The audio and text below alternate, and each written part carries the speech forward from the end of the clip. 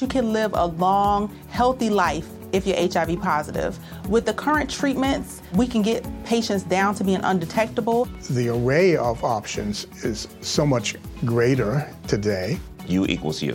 Undetectable equals untransmittable. If someone who's HIV positive, they're taking their medication, they're undetectable, they're not able to pass HIV to their partners. Do it for you, Montgomery County. Your HIV treatment is their prevention. Get more information at doitforyoumc.org.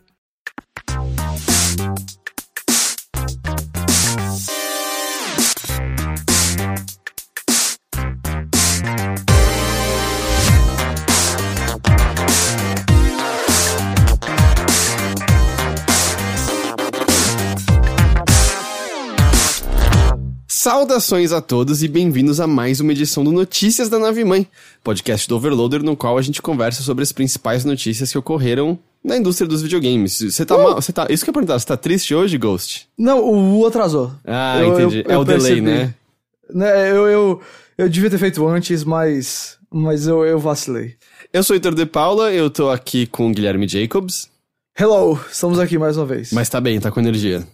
Eu tô com muito sono, mas foi daqueles dias assim, dormiu mal e o dia foi longo, mas eu estou aqui. Entendi. A gente tá bom, a gente tá quase no fim do ano, né? Todo mundo acho que acaba acumulando um pouco de estresse que acaba sendo extravasado em algum recesso que acaba tendo. Acontece, Mas é muito louco pensar que agora tá começando já ser a hora de pensar em conteúdo de fim de ano? Em encerramento? Não fala isso, não fala. Mas que a gente tem... quando o pessoal estiver ouvindo isso aqui, o embargo de Death Stranding já vai ter terminado, mas assim, acho que já vai ter um certo alívio em relação ao que as pessoas, né, esperam do jogo, mas o que a gente tem pra aguardar ainda nesse ano agora? É o Death Stranding no dia 8? É Tem o Star Wars. Star Wars e o Pokémon uma semana depois. Os dois são no dia 15, é isso? São no dia 15, Need for Speed Heat. Que já tá meio que chegando, bem já, né? No dia que a gente tá gravando isso, saiu o Luigi's Mansion 3. Tem o Shenmue em algum momento que eu não lembro mais qual é. Ok, verdade. Mas, e óbvio, devem ter coisas menores, coisas que a gente não espera. Por exemplo, eu não esperava Disco Elysium e é o meu jogo do ano no momento. Olha. Mas assim... Passou, né? Certo? A enxurrada, aquela grande quantidade de jogos que não parava de aparecer, agora a gente tá no final dele já, não? Tá no final dele, mas eu não acho que passou ainda não. Acho que ainda tá meio que rolando, mas tá chegando lá. Eu acho que, assim, até o Death Stranding. Eu entendo que o Star Wars e o Pokémon estão juntos ali logo depois, mas eu acho que Pokémon é muito pra galera que ama Pokémon e Star Wars... eu não sei, eu não vejo Star Wars como esse... Sabe, não tem a mesma coisa assim, meu Deus, é um jogo gigante que vai consumir a gente e tal. Será? É que... eu não esperava que Sekiro ia durar tanto quanto ele durou, e o Star Wars tá meio que seguindo, né, uma influência daquela maneira. This is true, exato. Mas bem, de qualquer jeito, eu tô bem animado pra esse Star Wars, pra ser totalmente sincero. Eu tô achando que ele vai surpreender, tô animado. Ei, lembre-se, é Respawn. Então, essa é a parte. É isso que eu vejo a galera falando do Star Wars, eu falo assim, mano, vocês estão esquecendo quem tá fazendo esse jogo? É curioso que, se tem uma coisa que eu tô totalmente morno, sendo que eu gostei do anterior, é o filme do Star Wars, que vai sair logo mais. Eu esqueço que ele existe constantemente. Assim, eu comprei meu ingresso já, vou na estreia, e eu estou muito animado, mas eu estou, assim, com muito cuidado com esse filme, porque eu não sei... Eu não sei, sabe, assim, eu não sei, não consigo ficar empolgado. Eu estou curiosíssimo, e Star Wars é a coisa que eu mais amo no cinema no mundo, mas eu não sei, eu preciso ver esse filme. Vamos pras notícias de videogames? Videogames!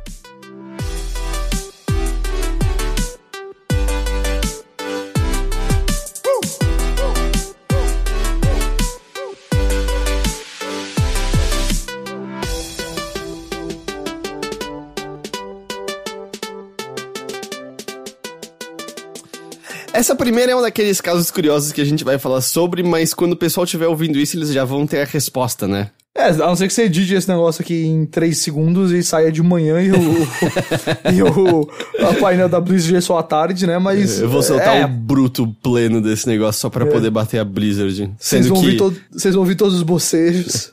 Sendo que um monte de gente não ouve o podcast assim que ele sai, né? Tem esse detalhe também. super importante correr com ele. Mas a gente já mencionou, acho que foi na semana passada, sobre como era bem certo o fato de que vão anunciar um Overwatch 2, né, na BlizzCon. E agora a gente tem detalhes adicionais do jogo, certo?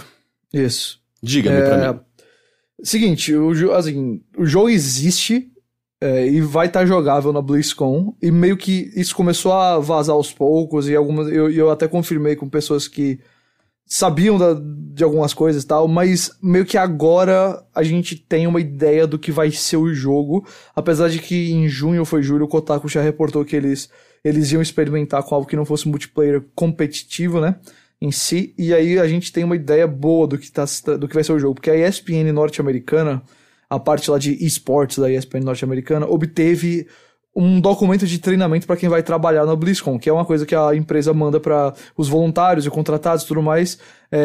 Qualquer empresa em qualquer evento faz isso, meio que para dar, olha, o jogo é esse, quando vocês forem apresentar vocês vão falar disso. Porque não são desenvolvedores que estão apresentando o jogo, certo? São pessoas contratadas para estarem ali e informar o necessário. Exato. Não, e qualquer evento tem isso, sabe? É normal acontecer isso. Então, o que aconteceu foi que alguém mandou esse documento pra ESPN, a ESPN obteve de alguma maneira, e aí a gente tem agora os detalhes do jogo, do suposto Overwatch 2, que segundo a ESPN se chamou Overwatch 2, mas a gente também vai falar que tem gente achando que pode ser Overwatch Chapter 2, né, capítulo 2, e o jogo realmente vai estar jogável lá na BlizzCon, então ele deve ser anunciado no keynote de abertura, né, que provavelmente você já deve ter visto quando tá ouvindo isso daqui, e aí vamos agora aos detalhes. O jogo ele realmente vai ser focado, pelo menos a princípio, em PvE, mas a gente não sabe ainda, e talvez vocês já saibam a essa altura, né? Mas a gente, no momento que estamos gravando, não sabemos se isso significa que ele vai ter uma campanha mesmo ou apenas missões cooperativas. Por quê? O que vai estar na BlizzCon é uma missão para 4 jogadores, o que a gente sabe que vai estar. Pode ser que eles mostrem mais coisas que não estão nesse documento, mas jogável, segundo o documento, vai ter uma missão para 4 jogadores no Rio de Janeiro, com a presença do Lúcio, que assim como a Tracer e alguns outros personagens, teve seu design levemente aí renovado. E a gente sabe então que existe a ideia da missão cooperativa no jogo. E aí tem obviamente histórias dentro dessa missão e tudo mais, mas elementos como os talentos dos heróis, né, as habilidades e tudo mais, tem itens também que vão estar presentes nisso. E o jogo também vai ter o PVP tradicional, vai ter o multiplayer tradicional, inclusive com um novo modo chamado Push, né, em tradução livre aí, empurrar ou empurre, e vai ter um novo mapa aí baseado na cidade de Toronto. E isso também deve estar jogável lá. Pelo menos um novo herói vai ser apresentado, o 32º personagem do jogo. A suspeita é que vai ser a Echo, que é uma personagem que já apareceu, né, antes. Um arquivo do jogo que foi encontrado na loja de gear da Blizzard, né, loja de camisa, de pôster, essas coisas da Blizzard, mostra também a Echo lá. Mas assim, também tem algumas informações que estão meio que incertas, porque o nosso querido Rod Breslow, que é bem inteirado desse tipo de jogo e tal, ele comentou no Twitter de que o jogo vai se chamar Overwatch Chapter 2, né, Chapter 2, não Overwatch 2, então capítulo 2, e ele também ouviu de que o Echo pode não ser o 32º personagem, a Echo, né. Eu acho que é a Echo, se eu tiver errado, me perdoe. Eu não manjo de lore e tal. Eu olhei o personagem e me parecia ser uma personagem feminina, mas eu não... que ao mesmo tempo é um Omnicron, eu esqueci ela... Na matéria da ESPN eles usam um pronome feminino. Aí eu fui por isso. Mas enfim, o ponto...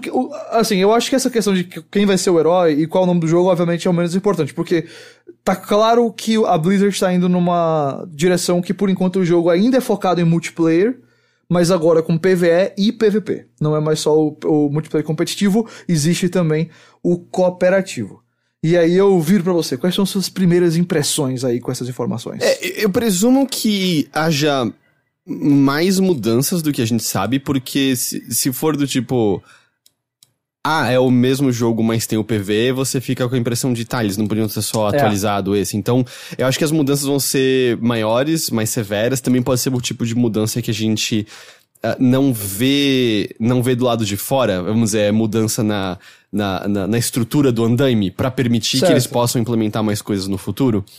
Mas eu presumo que a gente vai ver mais coisas do que isso que vazou até agora, porque, sinceramente, assim, se for só meio, são os modos que você conhece, só um novo personagem e um PV a mais, eu acho que vai ter mais de um dificuldade personagem. Mas sabe, eu teria dificuldade de me animar com Overwatch 2.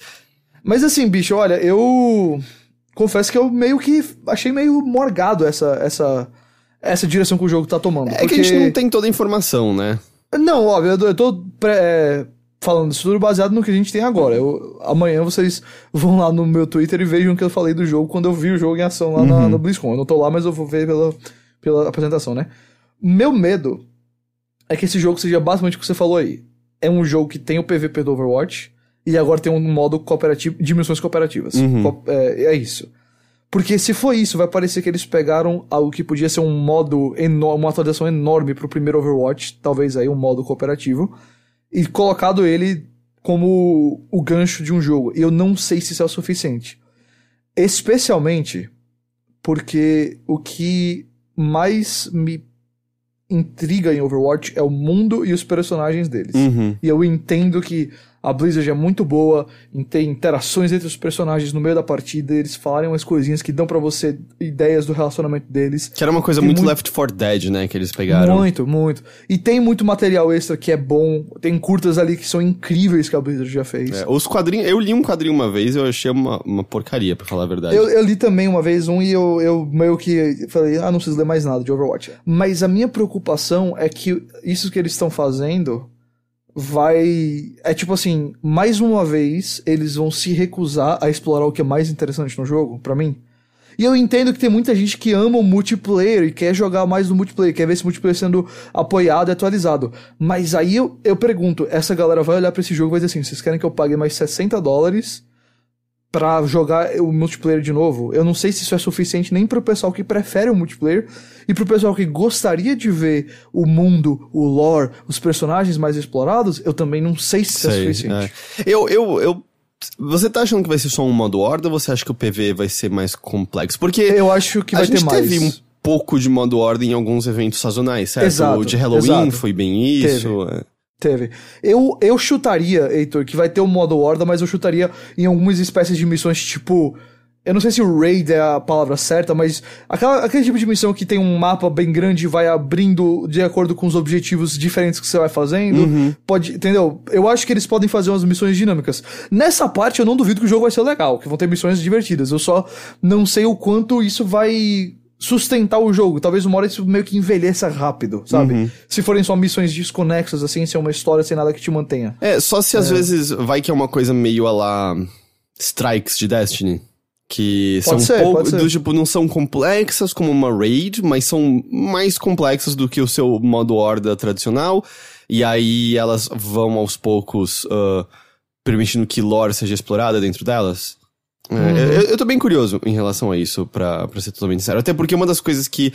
Eu não sei se esse sentimento é compartilhado de maneira geral, eu acho que o ato de atirar em Overwatch funciona pro que eles estão se propondo ali, mas ele não é inteiramente prazeroso por si só, eu acho. E eu acho que se ficar um ato muito só no modo horda, eu não sei se vai funcionar tão bem, porque eu acho que um modo horda funciona num Gears da vida, porque lutar contra os inimigos é por si só um ato muito prazeroso. Exato. Bom, eu, assim... acho que dá pra você explorar Overwatch de outras maneiras. Eu acho que eu não me oponho a um novo jogo de Overwatch, mas eu preciso ver, porque, assim, quando eu li o relato eu fiquei meio... não sei, não sei. Mas é aquela coisa, a gente só vai conseguir confirmar quando a gente vê mesmo. Sim. E mesmo assim ainda vão ter muitos meses de informações até a gente pegar o jogo, né? Hoje mesmo a gente tava comentando, e vai falar nas rapidinhas sobre como... Pela primeira vez a gente meio que viu o que vai ser o jogo dos Vingadores com o trailer que saiu. E, que pena que eles não mostraram isso antes. Então vai que eles mostram esse comecinho do Overwatch 2, mas mais pra frente a gente descobre outra coisa dele, aí é mais interessante. Então, óbvio, a gente não tá querendo passar o jogamento agora, é só primeiras impressões mesmo. Vamos ver, né? A gente vai ter essas informações amanhã, então a gente vai conseguir saber com um pouco mais de clareza lá. Só uma notícia que apareceu aqui, que eu acho legal a gente comentar. Você sabe que hoje nós estamos gravando dia 31 de outubro, que entre algumas coisas é Halloween. Dia do Saci. Sabe a Bluepoint Games, que nós comentamos recentemente que tava fazendo um jogo, e um remake, aliás, grande pra próxima geração. Que todo mundo especula que seja um remake de Demon Souls. Pro PlayStation 5, exato. Eles tweetaram agora um tweet bem críptico de Halloween, dizendo não só mas 2 rumores estão voltando das sombras. Indicando que eles estão fazendo 2 remakes / remasters. E aí eles fazem um tweet assim, que dentro do tweet tem vários títulos de jogos. Tem Siphon Souls, Filter Your Candy Collection, sabe? Tipo, From Solid and Eco-Friendly have a Metal Halloween, Twisted Hills, um monte de coisa assim. Então, eles... Symphony of Rumors. Então, assim... dando várias indicações de obviamente não quero entregar qual jogo eles estão fazendo, mas pelo visto tem 2 remakes / remasters grandes em produção lá na... Você acha que não é piada? Você acha que é sério o que eles estão dizendo? A parte dos 2 eu acho que sim, porque eu acho que a única parte de informação que eles meio que até dão eles falam assim, não é só mas 2 aqui no tweet. Então tem 2 remakes, eu não sei obviamente qual é o tamanho deles, porque eu imagino que o Demon Souls, se for um produto de lançamento do PlayStation 5, vai ser um baita do remake. O outro pode ser só um remaster ou uma coleção que eles estão fazendo aí, mas... Enfim, eles estão fazendo algum outro projeto com jogos conhecidos pelo visto aí dentro lá do estúdio. Entendi. Na hora que você fez o TTT, eu achei que tinha estourado alguma coisa de Overwatch 2. Não, foi não. Beleza, então. Então vamos lá para as coisas que as pessoas não vão ter as respostas plenas assim que elas estiverem já ouvindo esse podcast. Aquelas coisas que elas não vão poder mandar tweets pra gente dizendo, seus otários, olha o que o Overwatch 2 é. Na verdade, ele chama Overwatch 3.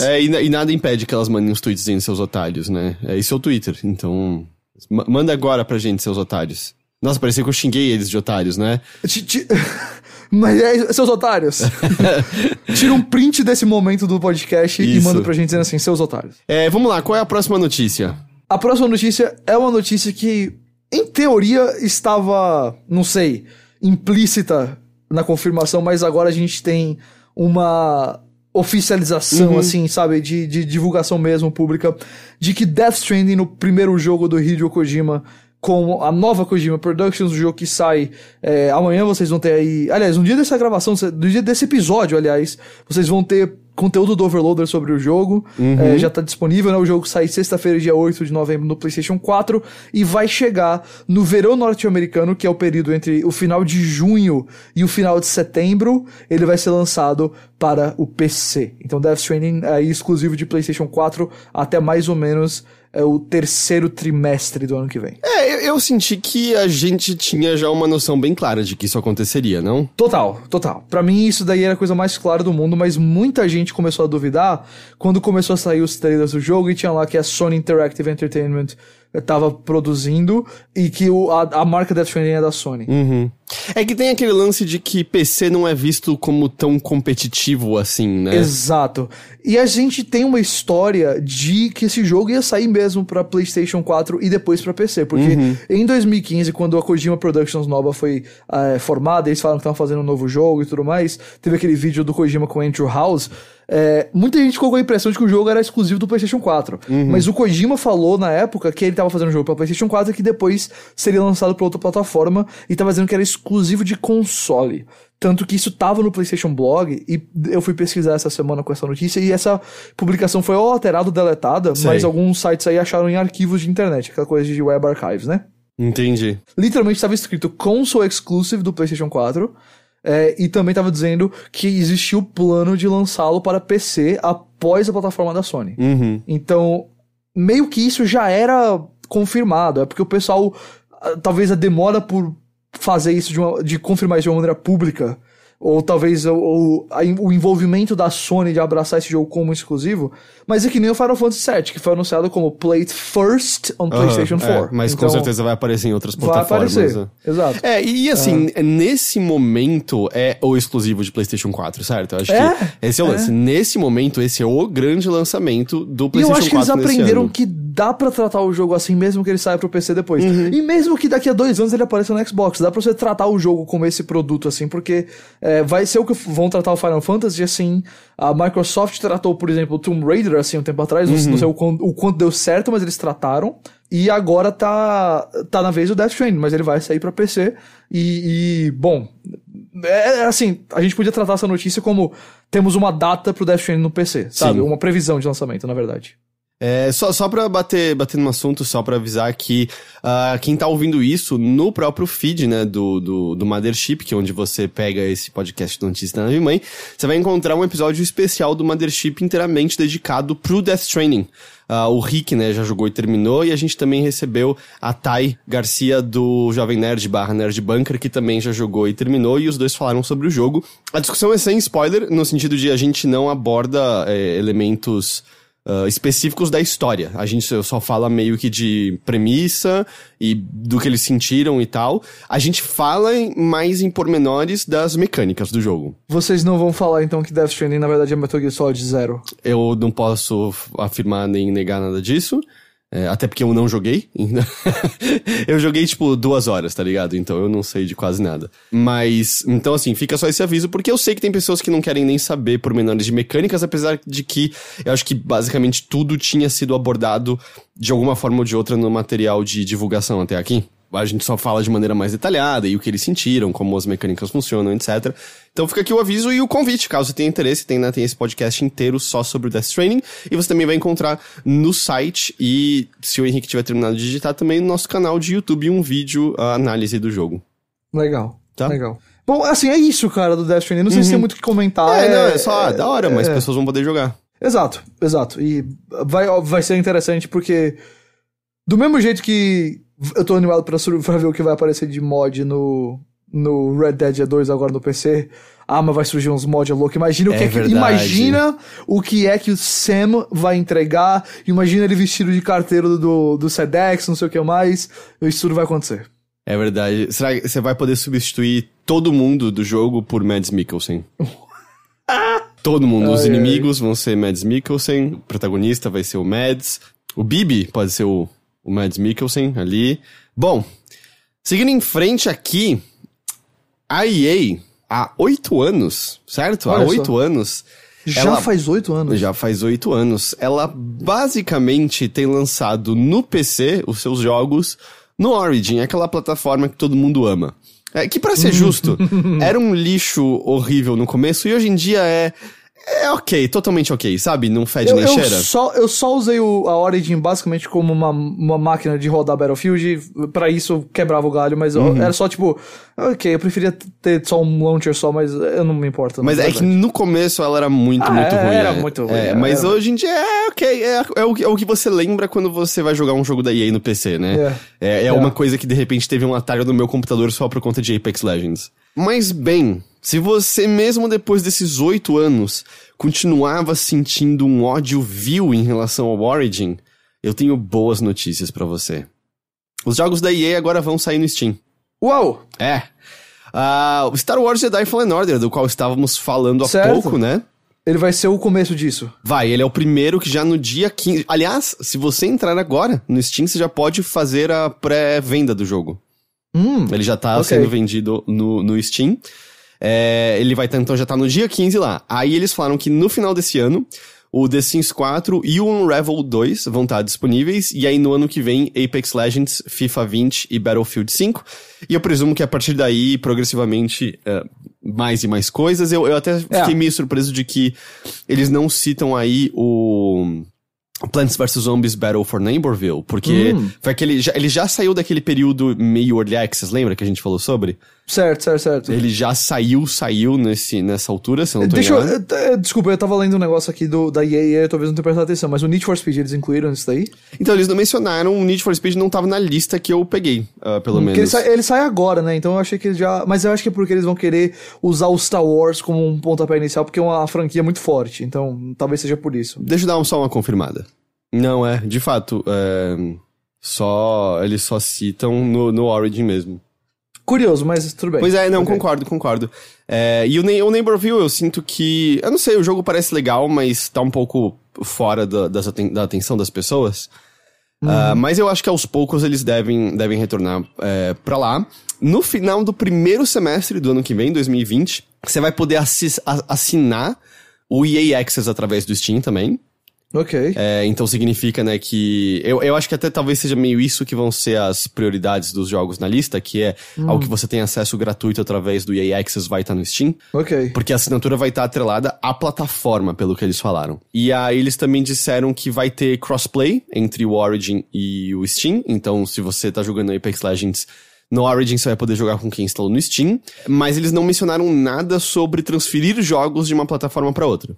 Então, no caso de Apex, tanto faz porque o jogo é gratuito. Mas Entendi. no caso de algo como, sei lá, Battlefield 5, por exemplo, se você tem no Origin, você vai continuar jogando no Origin, a não ser que você compre outra cópia no Steam, aparentemente. Saquei. Eu peguei aqui uma citação que não diz muita coisa, mas eu peguei só pra ilustrar, né, que o Gabe Newell declarou o seguinte, que é, abre aspas, este é um bom dia para os jogadores. What a time to be a gamer. Nós estamos animados em firmar uma parceria com a EA que não só traz os ótimos jogos deles e serviço de assinatura para o Steam, mas também abre nossas comunidades umas com as outras, de maneira que irá beneficiar jogadores e desenvolvedores ao redor do mundo. O que tem até que, certo, uma parcela de verdade. O Steam ainda é muito popular. Isso pode levar a mais vendas de alguns jogos. E, por consequência, você pode aumentar a quantidade de jogadores ali, ainda mais que você não vai excluir os que estão no Origin. Aliás, deixa eu fazer uma pergunta pra você. Manda bala. Que é uma coisa que eu esqueci de mencionar na semana passada, mas estava pensando sobre. Quando a gente falou sobre a Yubi. Certo. Você acha, eles não mencionaram nada sobre isso, na verdade teve até um breakdown interessante no blog da Yubi sobre motivos pelos quais eles acham que o Breakpoint não funcionou, não deu certo, né? Eles falam um pouco sobre isso. Mas você acha que não estar no Steam pode ter tido a ver com isso de alguma forma? Porque... Não acho não, porque eu não acho que dá pra relacionar ainda a Epic a quantidade baixa de jogadores, e eu não acho que a plataforma que o jogo tá no PC, porque, francamente, antes disso era o quê? Na Uplay? Aí a gente vai tratar como se a Uplay fosse... Não, mas saía no Steam sempre, além da Uplay. Tá, ok. Eu não acho que não, cara. Eu acho que tem a ver muito mais com cansaço com algumas coisas que a Yubi faz às vezes. E esses dois jogos eu acho que tem mais razões pra apontar pra onde eles falharam nesse sentido, porque não dá pra mim... Eu não consigo apontar só pra presença da Epic. A gente sabe que tem jogos que são populares na Epic. Pode ter afetado um pouco? Pode, mas eu acho que a Yubi, em parte, sabia de que podia perder jogadores no PC por causa disso. Até porque a Epic deve ter pago uma nota pra Yubi por causa disso. Então eles imaginavam, eles cobraram da Epic pra ter isso. Mas eu não consigo apontar só como isso erro, até porque eu acho que eles não foram muito bem nos consoles também. Então, não faz sentido. Pode ser um fator, mas eu não acho que é o fator. Uma outra coisa que eu também acabei conversando um pouquinho com o Teixeira na edição do Mothership da semana, que eu já não tenho tanta certeza, eu acho que eu tô pensando mais em outra direção, é que o que eu tava conversando com ele é, será que a gente tá chegando numa espécie de massa crítica? Porque jogos como serviço demandam muita atenção e os jogadores se dividem no tipo, eles jogam o quê? 2 jogos que são como serviço, continuamente? E olha lá, gastando mais dinheiro dentro dele, permanecendo naquele mundo, e se é meio... Será que há espaço pra continuamente lançar mais jogos dessa maneira? Porque... Eu acho uma ótima pergunta. Ao mesmo tempo, uma outra coisa que eu fiquei pensando depois de ver esse blog da Yubi, e é uma coisa que eu também achei que se encaixa com o Anthem também, é que você tem algumas pessoas atualmente jogando... Porque eles mencionam especificamente sobre a dificuldade em você lançar uma continuação de um jogo serviço, porque você tem justamente os jogadores que estão ali, né? Eu tenho certeza que se você olhar o Wildlands, tem milhares de jogadores ainda, mesmo tantos anos depois. Eu acho, né? E o que me parece que há um problema, e talvez seja nisso que a Yubi tá pensando uma vez que ela adiou os jogos dela, é que você lança um jogo ali, e aí você tem anos desenvolvendo ele posteriormente. Vamos pegar o Wildlands de novo como exemplo, a gente teve o quê? 2 anos de desenvolvimento dele de lá pra cá? Por aí. Foi em março de 2017, mais ou menos, que ele saiu. 2017. Então vamos supor... mais de 2 anos até, né? Mais 2 anos. Então você tem... você teve ajustes de bugs, você teve ajustes de equilíbrio, você teve novos conteúdos lançados, você teve a formação de uma comunidade. É um jogo com uma maturidade de desenvolvimento muito alta. E a impressão que dá é que muitos desses jogos como serviço que estão vindo pra substituir estão chegando naquele estado que a gente já ouviu que alguns estúdios fazem propositadamente, mas pode ser que nem todos façam, que é, não tá tão bom ainda, mas a gente vai chegar lá.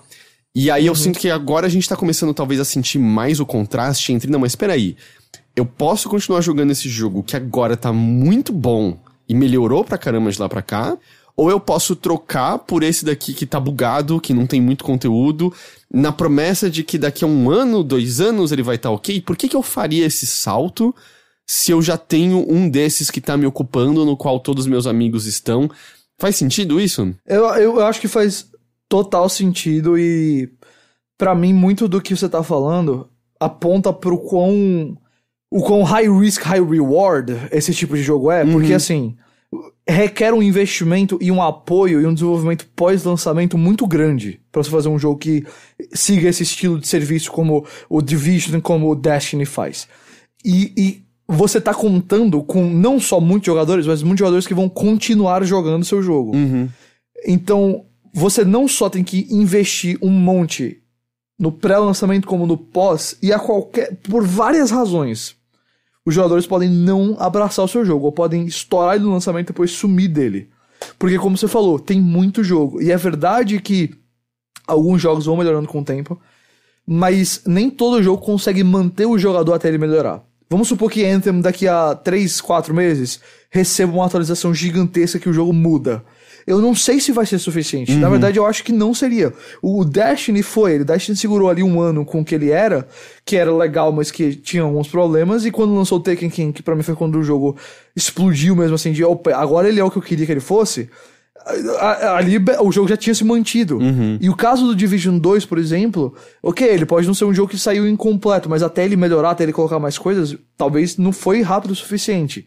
E aí vai fazer o quê? Você vai botar mais dinheiro pra correr, pra fazer a atualização mais rápido, pra mudar o jogo mais rapidamente após o lançamento? Eu não sei se isso é possível. Eu acho que no momento, com o estilo de desenvolvimento que a gente tem, com a demanda financeira que desenvolver um jogo desse tamanho o risco é muito grande. É verdade, a recompensa também é enorme. Você pode ter um sucesso como foi o primeiro Destiny, o segundo Destiny acho que até um certo ponto. Eu acho que o primeiro, o Division, foi um grande sucesso. O Wildlands foi um sucesso que ninguém esperaria que ele fosse.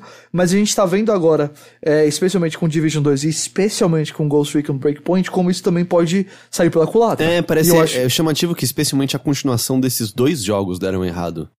Que foram 2 que deram muito certo. Deram muito sucesso, exatamente.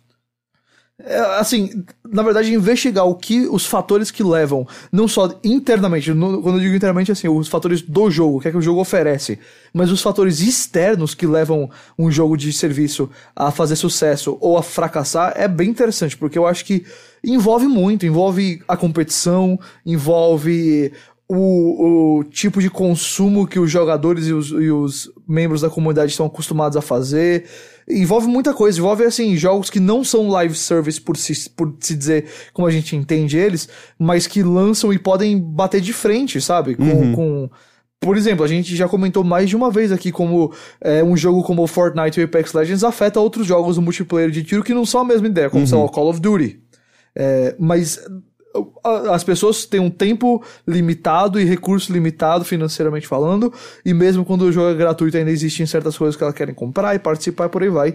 Quantos jogos desse tamanho que requerem muitas horas, que podem ser jogados todo dia, toda semana, dá pra você manter ao mesmo tempo? Eu acho que realmente é 2 ou 3, assim, e por aí vai. E pra mim, muita gente para em um só. Parece que esse é um momento talvez um pouco de aprendizado da indústria, assim, porque as continuações desses jogos estão começando a chegar agora, né, em grande medida. Só esse ano a gente, na verdade, poderia olhar pra 3 que não deram muito. Aliás, o Division 2 foi esse ano ou foi ano passado? Foi esse ano. Foi esse ano. Então tem Division 2, tem Anthem e tem Breakpoint, que meio que, ok, cada um deles aí explora a ideia de live service de maneiras diferentes, tá? O Breakpoint ainda tem um pezinho muito grande num jogo de ação em terceira pessoa, mais do que os outros, eu diria. Mas os 3 com graves problemas. E os 3 que vieram pra surfar na onda do Destiny, do Division 1, do Wildlands, e assim vai. Mas sei lá, são os questionamentos. Eu acho que é um assunto bem interessante, porque é um tipo de jogo que parecia que ia ser presente o tempo todo, e agora a gente não sabe mais como é que vai ser. E ao mesmo tempo você tem outras coisas mais presentes o tempo todo, né? O Warframe, por exemplo, a escolha dele foi permanecer o mesmo, né? Só crescendo. E aí, por sua vez, você encontra outros problemas, né? Que é o onboarding, né? Como você apresenta o jogo pra novos jogadores, já que você tem tanto conteúdo. Muita gente, eu vi muitos relatos de gente que saltou em Destiny 2 no Shadowkeep agora, e que ficam perdidas em relação até aonde você encontra as missões originais, porque não é facilmente acessível isso, entendeu? Bom, mas é isso na verdade, a notícia em si é que os jogos da EA estão voltando pro Steam. E nas suas palavras... Bateu água na bunda? Foi isso que você falou? Foi o que eu mandei pra você, né? Porque a impressão... Tipo, por que eles voltariam pro Steam se não fosse por isso? Eu presumo também que eles devem ter feito um bom acordo com a Valve em relação à distribuição de porcentagem. Eu acho que a Valve, obviamente, também olhando aí pro que tá acontecendo com as competidoras dela surgindo aí. Exato, porque quer ou não, eu sei que vários desses jogos têm problemas, do tipo Battlefield lançou num estado que os jogadores não estavam felizes. Se eu não me engano, eles estão mais contentes agora. Eles lançaram, ou na verdade acho que mostraram... Eu não sei agora se já saiu, estão mostrando conteúdos das batalhas que ocorreram no Pacífico ali, os jogadores estavam muito animados com isso. FIFA 20 tem problemas severos em algumas modalidades também, mas é muito amado. Esses jogos estarem no Steam... provavelmente traz, de novo, mais pessoas usando o Steam. Eu duvido que algo da proporção de FIFA é ruim pra Valve. Mesmo ela sendo muito grande, né? Então, a impressão que dá parece que pode ajudar nós dois, né? Porque eu presumo, com uma certa tranquilidade, que o Steam tem mais audiência do que o Origin.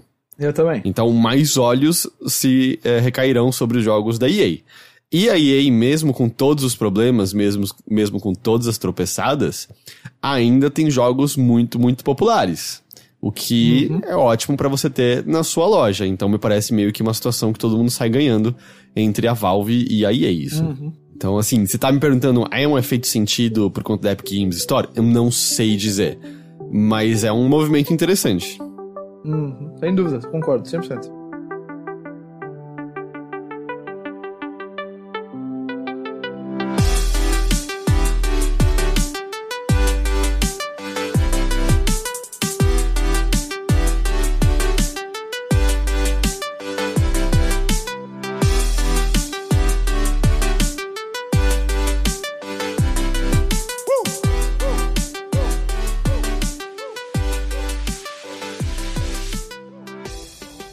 Vamos lá, o que mais a gente tem aqui em seguida?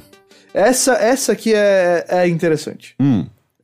Tem alguns relatos indicando que a Sony tá oferecendo reembolso do WWE 2K20, o jogo de WWE desse ano, que tá infame por conta da sua baixíssima qualidade e repleto de bugs. A gente comentou rapidamente sobre isso semana passada, né? Mas aparentemente a Sony tá vendo que o jogo tá tão bugado que tá oferecendo o reembolso pra quem pedir. Não só isso, mas alguns jogadores estão afirmando que itens da edição de colecionador vieram faltando. Especificamente, é uma placa comemorativa que vem uma foto de 1 de 3 lutadores, e era pra foto vir autografada. E ela não vem. Ela veio sem autógrafo. E isso eu vi dos lutadores, dos competidores, recebeu um tweet e ele falou, tô vendo aquilo que a gente pode fazer pra mandar a foto autografada pra todo mundo. Porque pega mal pra todos os envolvidos, né? Cara, qual é o nível da desorganização que teve que rolar internamente pra isso ter chegado na mão dos jogadores, né? E assim, algumas pessoas compartilharam fotos de chat, por exemplo, com o serviço ao consumidor da Sony, em que o reembolso não foi cedido, mas outras pessoas mostraram ali o chat e não, eles receberam o dinheiro de volta, com certeza. E eu não tô dizendo que não tá acontecendo com certeza em outras plataformas, é que os relatos que apareceram eram especificamente no PlayStation 4. Certo. Porque o jogo tá... As pessoas estão basicamente pedindo dinheiro de volta sob a premissa de vocês me venderam algo que não funciona, porque cara, o nível de bugs desse jogo e pessoas que... A quantidade de vezes que ele crasha e coisas assim é muito, muito alta. Então as pessoas estão, eu acho que de maneira justificada, muito infelizes com o que apareceu no colo delas. Totalmente justificável, eu acho, Aí durante um tempo a hashtag FixWWE2K20 virou trending topic no Twitter, né? Por conta da grande quantidade de pessoas que estavam reclamando. A 2K falou que tá ciente dos problemas e que vai lançar uma atualização nas próximas 2 semanas pra estabilizar o jogo e melhorar. Mas, ao mesmo tempo, eu não sei quem viu, mas se você olha comparativos de qualidade gráfica mesmo, e eu sei que gráfico não é tudo, mas é muito louco, porque, sem zoeira, a qualidade gráfica desse jogo tá mais a par de coisas que você via no PlayStation 2. Obviamente, resolução completamente diferente, mas o rosto dos personagens tá mais próximo de algo que você via no PlayStation 2 do que o que você viu no ano passado mesmo. Tem uma lutadora, ela tem um rabo de cavalo muito grande. E ela entra girando esse rabo de cavalo. E se você olhar na do ano passado, tem uma física legal o cabelo. E não tô defendendo esses jogos, eles são em sua maioria terríveis. Mas tem uma física legal do cabelo. A desse ano, parece que alguém fez uma coisa de zoeira de propósito, assim. Parece que ela tá girando uma vareta na mão. É bizarro, é muito, muito estranho. E eu não consigo acreditar um patch arrumando esse tipo de coisa. Isso que eu ia falar, que atualização é essa que vai arrumar isso tudo? É isso que eu quero ver. Eu acho que ela vai deixar o jogo mais estável, eu acho que ela deve arrumar bugs como aqueles de física que a gente tá vendo no ringue, bugs como o olho dos personagens caindo da cara deles, ou o rosto inteiro se abrindo e ficar tudo voando em volta do crânio. Mas eu não consigo ver o jogo se tornando bom por conta disso. Ele parece muito fundamentalmente quebrado e ruim pra poder ser arrumado. Eu concordo 100%. Eu acho, assim, boa sorte aos desenvolvedores, porque deve estar sendo ótimo trabalhar com isso daí, deve ter sido, assim, super rápido, bem trabalhado o desenvolvimento, sem cobranças desnecessárias da publisher, sem deadlines impossíveis, porque olha... Que é aquela coisa que é óbvio que os desenvolvedores lá dentro já devia estar um monte de gente falando, é claro que isso ia acontecer, a gente sabia que isso ia acontecer. Eles devem estar odiando que o nome dele está associado com esse negócio. Mas não tem maneira desse jogo não sair anualmente, né? Ele vende muito ainda, todo ano ele sai, né? O público de WWE ainda é muito grande, então... E é o que tem, assim, né? É a referência ao 2K do WWE hoje em dia, então... Que referência, né? Mas Então, é engraçado que a Yuke's, né, que é quem trabalhava com o jogo até então e não participou do jogo esse ano ficou a cargo da Visual Concept. Eu não vi nenhuma afirmação batendo que foi isso, mas a Yuke's disse há alguns meses que ela tava trabalhando no próprio jogo de luta livre. Que ela esperava revolucionar um pouco as mecânicas, as ideias, e esperava trazer um pouco de frescor pro gênero. E então, assim, será que eles perderam o direito de trabalhar com esse jogo porque, sei lá, a WWE ou a 2K, que seja, ficou puta com essa declaração? A gente não sabe. Mas de qualquer jeito parece que, presumindo que eles tenham os recursos para levar em frente esse projeto, talvez a gente veja eventualmente algo mais legal, porque é uma coisa curiosa. Eu acho WWE um saco absoluto. Eu já tentei assistir e só acho terrível em todos os aspectos. Mas já houve épocas, especialmente no PlayStation 2, que eu achava esses jogos muito divertidos. Era muito legal criar o seu personagem, o modo historinha que eles tinham era divertido. Nesse esquema bem brega, novelona, WWE é novela, basicamente, né? Nesse jeito bem brega e novelão dele, assim. Mas os jogos eram legitimamente divertidos. E eles foram só piorando com o tempo. Até também porque eles sofreram muito daquilo que jogos de esporte sofrem, que é troca geração, todas as coisas que foi ganhando durante a geração passada são perdidas no jogo. Ele volta a ser muito raso, muito, muito cru. Então não sei, seria legal ter um jogo de luta livre divertido. E eu sei que muita gente ama o Fire Pro Wrestling, que teve até um recente que foi muito amado. Eu nunca consegui sacar o tipo de coisa que aquele jogo tava pedindo de mim, sabe? O timing específico dele, o tipo de reação, nunca foi minha praia. Eu também não me animo, não me atrai nem um pouco, assim. Até porque eu não sou fã de WWE, eu até gosto das brincadeiras que rola, tal, uns memes, mas não tenho o menor interesse, assim, mas esse realmente se destacou, assim, pelo espetáculo de horrores que ele se transformou. Então, assim, acho que vai ser um jogo meme de bug do ano. Todo ano tem um jogo que tem uns bugs assim que vira famoso. Acho que esse ano é esse. Cara, eu acho que é possível, porque a quantidade que apareceu em bizarro, uma semana é muito alta. E são aqueles bugs que, assim, com certeza quando você tá jogando nem sempre é agradável, mas quando você tá vendo pelo Twitter, aí você dá umas risadas boas. Então, mas assim, é uma pena que isso tenha acontecido, mas olha... Enfim, vamos ver aí o que acontece e eu não tenho muitas esperanças pra esse jogo, não. Também não. Eu acho que eles vão fazer o que eles podem, porque, bom, o que você pode fazer, mas eu não consigo ver eles tornando algo bom. Vamos pra notícia treta da semana? Vamos lá, notícia treta da semana. Vai ter uma edição especial. Não. Tá bom. Call of Duty Modern Warfare, né, lançado na sexta-feira passada, se eu não tô enganado. Isso. Ele tá sendo acusado de reescrever um fato histórico, tirando a culpa dos Estados Unidos e colocando na Rússia.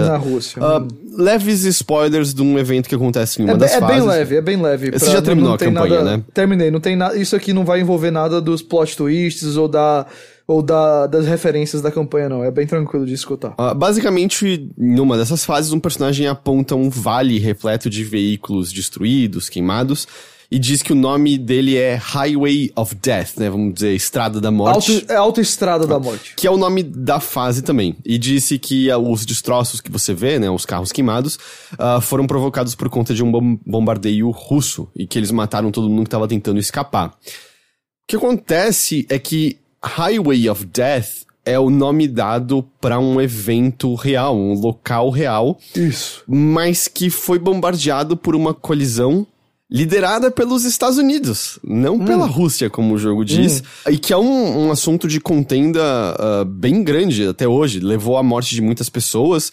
Foi no fim da Primeira Guerra do Golfo, a estimativa é entre 500 e 600 pessoas mortas. Mas tem muita gente que diz que, na verdade, foi um crime de guerra, porque aparentemente boa parte, se não a maioria das pessoas que morreram ali eram civis tentando escapar da guerra. E há relatos também de que mesmo os soldados ali estavam com bandeiras brancas se rendendo, e ainda assim foram bombardeados. Então, assim, é um assunto de contenda bem grande. Obviamente, tem gente que defende que foi necessário pra impedir o avanço da guerra, etc. Mas, enfim, esse é o ponto. E o jogo pega o nome de algo real, que justamente tem toda essa controvérsia, e vira e fala, foi o outro país que fez isso. Pois é. Pois é. E aí, bom, a crítica fica no fato de que, bom, tá reescrevendo a história, tá fazendo os Estados Unidos virarem mocinho aqui, sendo que a interpretação mais corriqueira da nossa realidade é que, na verdade, os Estados Unidos cometeu um crime ali, né? Cometeu uma chacina de centenas de pessoas, e várias pessoas estão analisando a campanha do Modern Warfare, dizendo que ele usa elementos do mundo real, da nossa história. Sem dúvida. Mas sempre alterando de forma a colocar os Estados Unidos de maneira mais positiva. Obviamente que há um contra-argumento, que é, na verdade o jogo tá se distanciando da realidade o suficiente para que você entenda que é ficção, tanto que no jogo o local em que a Highway of Death está é um país fictício chamado Urzequistão. Então o argumento das pessoas é que eu não sei se dá pra você comparar, porque tá bem claro que é tudo ficção que tá rolando aqui. E você tendo jogado a campanha até, o que você acha disso? Eu tenho muito a falar sobre isso, porque olha, vê só. Eu primeiro quero dar aqui duas coisas, mas fazer depois o meu ponto de verdade. Duas considerações. Primeiro é que, assim, é verdade. O jogo não se passa num país de verdade. O jogo, então... E eu não acho que necessariamente usar coisas que aconteceram no mundo real, como... Eu vou usar aqui a palavra inspiração, que eu não sei nem se é a palavra correta, mas ou como referência para alguns dos eventos do jogo. Se é um jogo que se propõe a retratar a guerra, e esse especificamente se propõe a retratar a guerra de uma maneira séria, não acho que isso necessariamente é um problema. Então, o primeiro ponto é esse. O segundo ponto é que eu não tô esperando de Call of Duty, mesmo desse Call of Duty que é mais sério, e que eu acho que, por conta desse assunto aí, muita gente tem reagido como se o jogo pegasse tudo que é ocidental e fosse perfeito e maravilhoso, quando eu não acho que ele faz isso. Eu acho que ele é mais crítico de algumas coisas dos Estados Unidos e do Reino Unido do que outros, mas eu vou falar sobre isso já já. Eu não espero que Call of Duty seja o jogo que vai levantar a maior complexidade política de guerra de todas. Na verdade, eu acho que poucos jogos tentam fazer isso, e, enfim, eu não tinha essa expectativa. Mas, tendo dado essas duas considerações, eu acho que o principal problema que eu tenho é que soa de mau gosto você usar o nome de algo. E olha, você pode defender quem foi que fez. Ou, desculpa, se foi errado ou não. Eu não sei, assim, eu confesso que eu li por cima um artigo da Wikipedia, eu não me sinto nem um pouco especialista de história da Guerra do Golfo para falar. A minha impressão inicial é de que foi um erro das forças americanas, mas eu não acho que seja necessário entrar nesse mérito para dizer que não é legal usar o mesmo nome. Usar isso. Se tivesse uma avenida, uma estrada no jogo que, sei lá, lembra isso daí, é uma coisa, mas usar o mesmo nome e não soa bem. E o principal, não o principal, eu acho que esse é o principal problema, mas algo que agrava esse problema é porque, por mais que o jogo não seja a maior exploração do psique da guerra e do quão cinza o conflito não é preto e branco e tal, essa profundidade, esse desenvolvimento que a gente pode aqui argumentar sobre o quão profundo e quão desenvolvido ele é muito mais voltado, de fato, para os protagonistas. Eu falei pra você, eu não acho que, por exemplo, o Price sai do jogo como um good guy. Eu acho que tem coisas ali bem claras de que ele não é um good guy, mas ele ainda é o protagonista. E o que é o problema é porque os russos nesse jogo são basicamente vilões desanimados. Eles não têm desenvolvimento nenhum, eles são simplesmente o clichê que você espera dos vilões. Então, parece que realmente você junta tudo isso e parece que é o propósito do jogo assim, vamos estragar a imagem deles e deixar os Estados Unidos mais bonzinhos. Porque pelo que você tá falando, ele no lado dos protagonistas, ele navega por esse lado dizendo não existe bom e mal absoluto, mas aí no lado dos vilões, eles são mal absoluto. Eles são maus, exato. Eles até tentam, porque tem um grupo terrorista anarquista chamado Alcatela no jogo, que eles até tentam explorar assim, é uma ou duas linhas de diálogo, é pouco, mas ainda tem uma ou duas linhas de diálogo ali que indicam um pouco mais de tensão narrativa e tudo mais. Agora, quanto aos russos, os russos não recebem esse benefício, digamos assim. Então, quando você já tem um tratamento dos russos dessa maneira, e aí adiciona isso da morte, piora a situação. Mas pra mim o principal problema é o mau gosto de usar esse nome. Porque ele não é um único incidente da vida real. O negócio de Benghazi é muito referenciado no que tá acontecendo no jogo. Mas eu acho que usar o nome e usar a mesma ideia da autoestrada que foi bombardeada quando tinham civis fugindo, fica de muito mau gosto. E especialmente mudando totalmente quem foi o causador do negócio. Total, né? Isso piora muito também. E pra mim, assim, é decepcionante porque é um jogo que, olha, como eu falei, a gente pode discutir onde ele obtém sucesso e onde ele falha no que ele se propõe a explorar. Mas ele tá se propondo a explorar algo. Com esse acontecimento, chega destoa do resto do jogo. Porque esse daí parece muito só propaganda, sabe? Então o jogo pode até falhar em algumas outras coisas, mas ele tá tentando. Nesse daí parece que ele nem tenta, ele só quer ser propaganda mesmo. Sabe o que me veio à cabeça? Me veio aquela cena infame da série O Mecanismo, em que eles pegaram a frase de um acordo, né, com o Supremo, com todos, não é isso? Pra estancar a sangria. Eu esqueci exatamente a fala, mas que na série eles atribuíram ao personagem que é que representa o Lula, né? Enquanto no mundo real veio justamente de uma figura do MDB, que foi o partido dos principais arquitetos do impeachment da Dilma, justamente. E é aquilo... Uma coisa é você, beleza, a sua série, né, a sua recriação dos fatos tem o ponto de vista do qual um partido específico, no caso o PT, eu vou reduzir aqui a vilão e mocinho, mas é o grande vilão da história. Beleza, é a sua visão política de como as coisas aconteceram, mas a partir do momento que você pega uma frase extremamente incriminadora, que tá na boca das pessoas que provocaram o fato, e coloca do outro lado, aí é só... completa desonestidade. Eu sinto que é um pouco disso que tá aqui, que é... Pra mim parece simples no nível de... Se não se chamasse Highway of Death, tava tranquilo. Eu acho, concordo 100%. Se não estivesse puxando de maneira tão concreta através do nome o fato real histórico, Talvez, beleza, ainda você pode ter essas críticas que eu acho que aí são um pouco mais aprofundadas de é meio curioso que o vilão é só vilão, enquanto os temas são esses. Mas eu acho que o lance é justamente quando você pega o nome específico e faz essa ligação tão direta. Aí pra mim é meio como... aí é nisso que tá mais o problema, mau gosto, eu concordo 100%. Eu, assim, uma coisa é a gente discutir o que o jogo se propõe a fazer e se ele acerta ou não. Mas aí é uma discussão é uma parte mais crítica do negócio. É uma análise mais do texto, das outras coisas. Aí a gente para eu acho que nem tá entrando no jogo, sabe? Essa missão, inclusive, é um dos destaques do jogo, assim, é uma boa missão, mas não dá pra você não ver isso. E, olha, eu não sabia da história. Quando eu joguei, eu passei direto por isso. Quando eu vi depois, eu falei, cara... Fica muito estranho, fica muito bizarro. E como eu falei, destoa pra mim porque parece que foi um ponto do jogo onde os caras esqueceram o que eles estavam fazendo com o jogo, sabe? Sei. Então, assim, eu espero que eles podem mudar o nome da missão, esse tipo de coisa. Eu de verdade, eu falaria assim, olha, tem uma resposta da Activision aqui que eu vou ler aqui, mas que é aquela não resposta.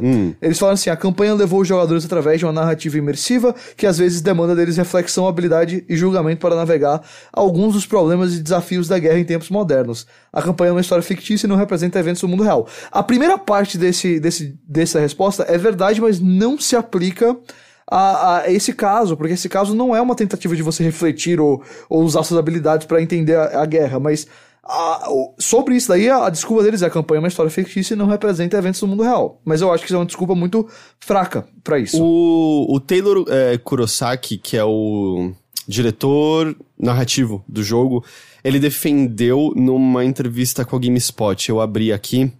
Manda ver.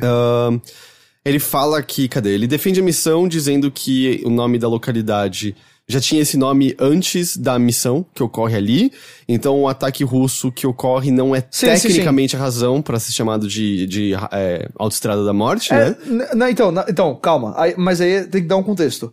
Quando você faz o ataque da Rússia ali, aconteceu antes da missão. A missão, quando você chega lá, já é um ataque que aconteceu há alguns anos, porque a Rússia invadiu os que estão no jogo há, uns 12, 15, 20 anos, ou coisa assim. E aí rolou um ataque num certo momento, e quando você vai pra lá, o lugar já é todo destruído, já tem lá os carros acabados e tudo mais. Então tem dois combates que envolvem os russos aí. O primeiro, que é o que deu o nome do negócio, deu o nome de Autoestrada da Morte, e aí tem a missão. O pior é isso, a missão em si não é o problema, porque a missão em si é um confronto que não é o que aconteceu, não é com civis sendo bombardeados, é outra coisa. O problema é algo que o jogo nem mostra, é algo que acontece meio que off-camera, e é só explicado pra você o que aconteceu. Entendi. Ele fala aqui mais algumas coisas. Ele fala, eu acho que você poderia provavelmente encontrar muitos casos em que as palavras Highway of Death foram usadas em muitos casos. A razão pela qual o Urzequistão é um país fictício é porque nós estamos pegando os temas que nós vemos serem usados de novo e de novo e de novo e de novo nos últimos 50 anos em países ao redor do mundo inteiro. Nós não estamos fazendo a simulação de um país específico ou um conflito específico. Ele também defende a retratação da Rússia, dizendo que nenhum lado é bom ou ruim, que aparentemente a Rússia é só ruim. Que aparentemente do tipo o que ocorre com os civis, que é o que Modern Warfare tá mais preocupado em falar sobre. Ele diz, olha, eu acho que as pessoas que são de locais mais privilegiados, onde eles não vivem próximos a essas zonas de conflito, elas não pensam muito sobre o custo das pessoas locais nessas áreas, e eu acho que isso é uma das coisas que a gente tá construindo consciência de. Tá, bom, assim... Não é muita resposta isso, né? Não é muita resposta, porque não é nem que ele tá errado em tudo que ele fala e sobre o jogo que o jogo tenta fazer e tal. Mas é porque nada disso explica a necessidade de usar o evento, botar o mesmo nome e botar a culpa no outro país. Assim, isso não justifica pra mim. Eu acho, assim, que dá pra você... Assim, não dá pra você tirar a culpa da Rússia porque faz parte da história do jogo, lá tem razões, enfim, tem diálogos, tem cenas gravadas pra isso. Até daria, mas um trabalho um pouco maior. Mas se eles chegassem gente, A gente deu uma cagada com isso aí. Foi mal. Trocamos o nome da missão. Ninguém mais fala Highway of Death no negócio. Pronto. Não é o ideal. Mas pra mim, era a atitude que eles deviam tomar. Ó, a gente tá confiante no conteúdo que tá no jogo, no que o jogo tá dizendo. Mas a gente entende de que o uso desse nome e de que a frase que a Highway of Death foi da Rússia, que tá lá no diálogo, não pegou bem. Vamos tirar isso. Eu entendo. Ou nem tirar, não sei também. Às vezes é meio, ó, a gente entende que não pegou bem, mas é o que é, sabe? Pode ser. Eu acho que dava pelo menos pra trocar o nome da missão e tal, e talvez tirar uma frasinha do diálogo ali, mas eu entendo, assim, eles não estão nem errados no que eles estão falando, mas eles estão fugindo do problema. Eles estão falando sobre outras coisas que não explicam a decisão e nem dizem, assim, porque eles usaram o nome. Eu acho que eles simplesmente têm que dizer, ó, foi um vacilo, vamos trocar, vamos fazer outra coisa, porque foi um vacilo. É pronto, assim, não é nem tão complexo quanto parece ser à primeira vista esse assunto. Eu acho que foi só, assim, ó, um mau gosto, pronto. Não acho que isso é uma representação da campanha do jogo, eu repito, eu acho que tanto os Estados Unidos quanto o Reino Unido saem do jogo, assim, é mostrado que eles estão dispostos a cruzar linhas que eles não deviam estar dispostos a cruzar, mas é claro, eles ainda são os protagonistas da história, e esse protagonismo acaba sendo elevado por conta do quão mal desenvolvidos os vilões, especialmente os russos, são. Mas isso daí é outra coisa. A questão da Highway of Death, da Autostrada da Morte, foi puramente mau gosto. Então dava pra você lidar com isso, e eu tô vendo a Activision e Infinity Ward meio que medrosas em lidar com isso. Aliás, depois disso, você gostou da campanha? Gostei bastante. Eu acho que, como eu falei, eu acho que os russos são meio fracos, e eu vi muita discordância em algumas cenas polêmicas, se é só barato, né, se é choque barato. Eu confesso que funcionou comigo algumas coisas ali, eu saí de algumas missões meio, assim, putz, eu sou um lixo, sabe? Então, pra mim funcionou, e confesso que a parte de fanservice, assim, o que você espera de um jogo que tem o nome Modern Warfare, essa parte aí eu não tenho nada a reclamar, e também o gameplay, tem muita coisa que eu gosto do gameplay de Call of Duty que tá nesse negócio, assim, muitas ideias diferentes, de mecânicas diferentes, mas sempre mantendo na ideia da primeira pessoa, então, quanto a isso daí eu gostei bastante. Entendi. Eu acho que é isso. Tem mais alguma coisa que você quer falar sobre essa questão específica, ou... Não, tem só uma outra notícia relacionada ao Call of Duty, né, mas a gente joga aqui só a informação. O jogo teve o melhor lançamento da franquia Call of Duty em 6 anos, então basicamente nessa geração ele teve o melhor lançamento. Foi o maior número de cópias vendidas nessa geração, e também ele arrecadou $600 milhões em 3 dias. Consequentemente, ele também teve o maior número de jogadores e de horas jogadas em qualquer Call of Duty dessa geração. Não acho que nada disso é surpreendente. E a gente acho que só não mencionou, né, que o jogo não tá à venda na PSN russa. Provavelmente a Sony já tava vendo como a Rússia era retratada e preferiu não ter esse pepino na mão. Pois é. Então é isso de Call of Duty Modern Warfare. Próxima, na verdade, a gente voltando ao que a gente tava falando ali atrás, sobre Ubi. Sobre a Ubi Breakpoint, né, que eu mencionei, né, que aquele blog em que eles detalharam algumas das coisas que eles disseram que eles acham que não funcionam no jogo, e eles também publicaram uma série de medidas que serão implementadas para aprimorar o jogo, né, que foi recebido de maneira negativa tanto pela crítica quanto pelo público, e aparentemente as vendas refletiram isso.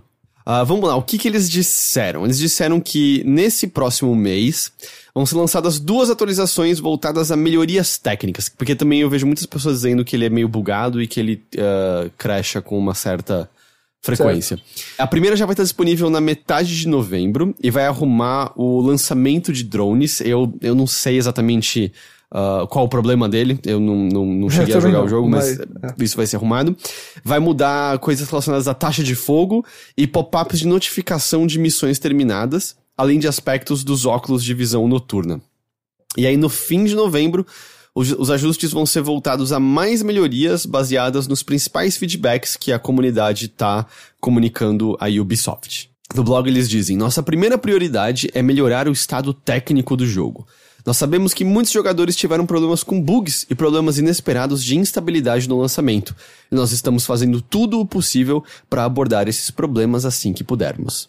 E aí eles também falaram de ajustes de economia, porque todo mundo reclamou bastante das microtransações, não é, desse jogo?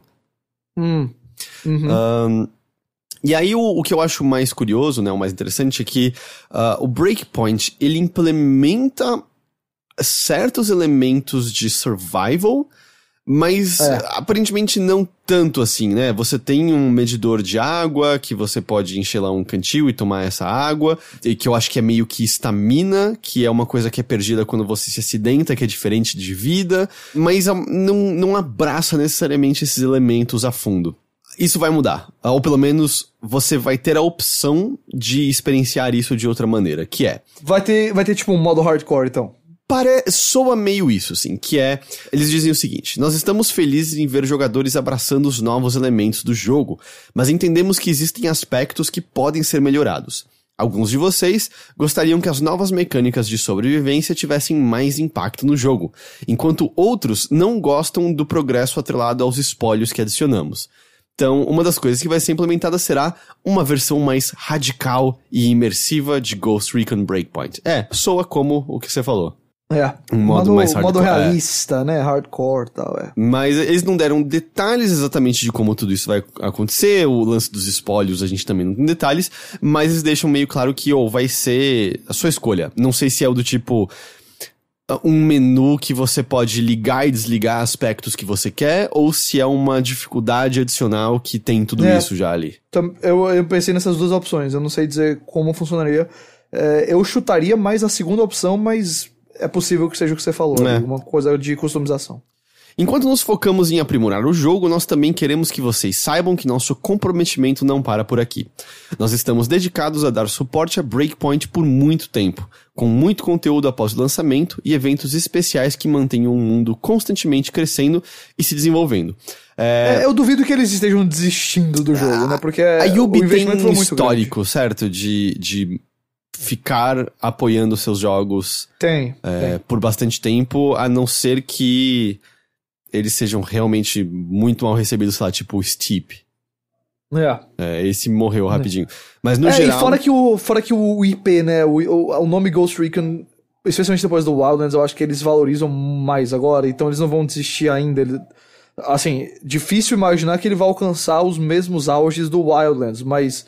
eles com certeza vão querer tirar algo desse produto ainda, especialmente porque, vamos supor que eles façam outro Ghost Recon, um terceiro dessa nova era. Eles não vão querer que esse jogo, o Breakpoint, tire pra sempre o hype que pode existir com o próximo Ghost Recon. Sim, sim.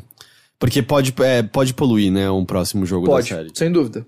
Sem dúvida. O efeito contrário do que o Wildlands fez. Que é uma coisa que aconteceu com o Call of Duty mesmo, não foi? Se eu não me engano, o Ghosts vendeu bem, mas foi ruim, isso refletiu no jogo seguinte, não foi? Ele foi um dos mais... ali talvez tenha sido a época mais... talvez decepcionante de Call of Duty nesses últimos anos, e sem dúvida nenhuma o Ghosts foi o jogo que mais teve isso, assim, mais teve essa pegada. O que a gente sabe que vai ter no futuro próximo do Breakpoint também, né, que tem uma raid chamada Project Titan, que vai sair em dezembro. E também vai ter, logo depois disso, o evento de Exterminador do Futuro. Que tá saindo agora já o filme, não tá? Tá. Dia 1º de dezembro, eu acho que é assim. Aliás, 1º de novembro, coisa assim. Não sei, é por esses dias. Talvez seja hoje que a gente tá gravando.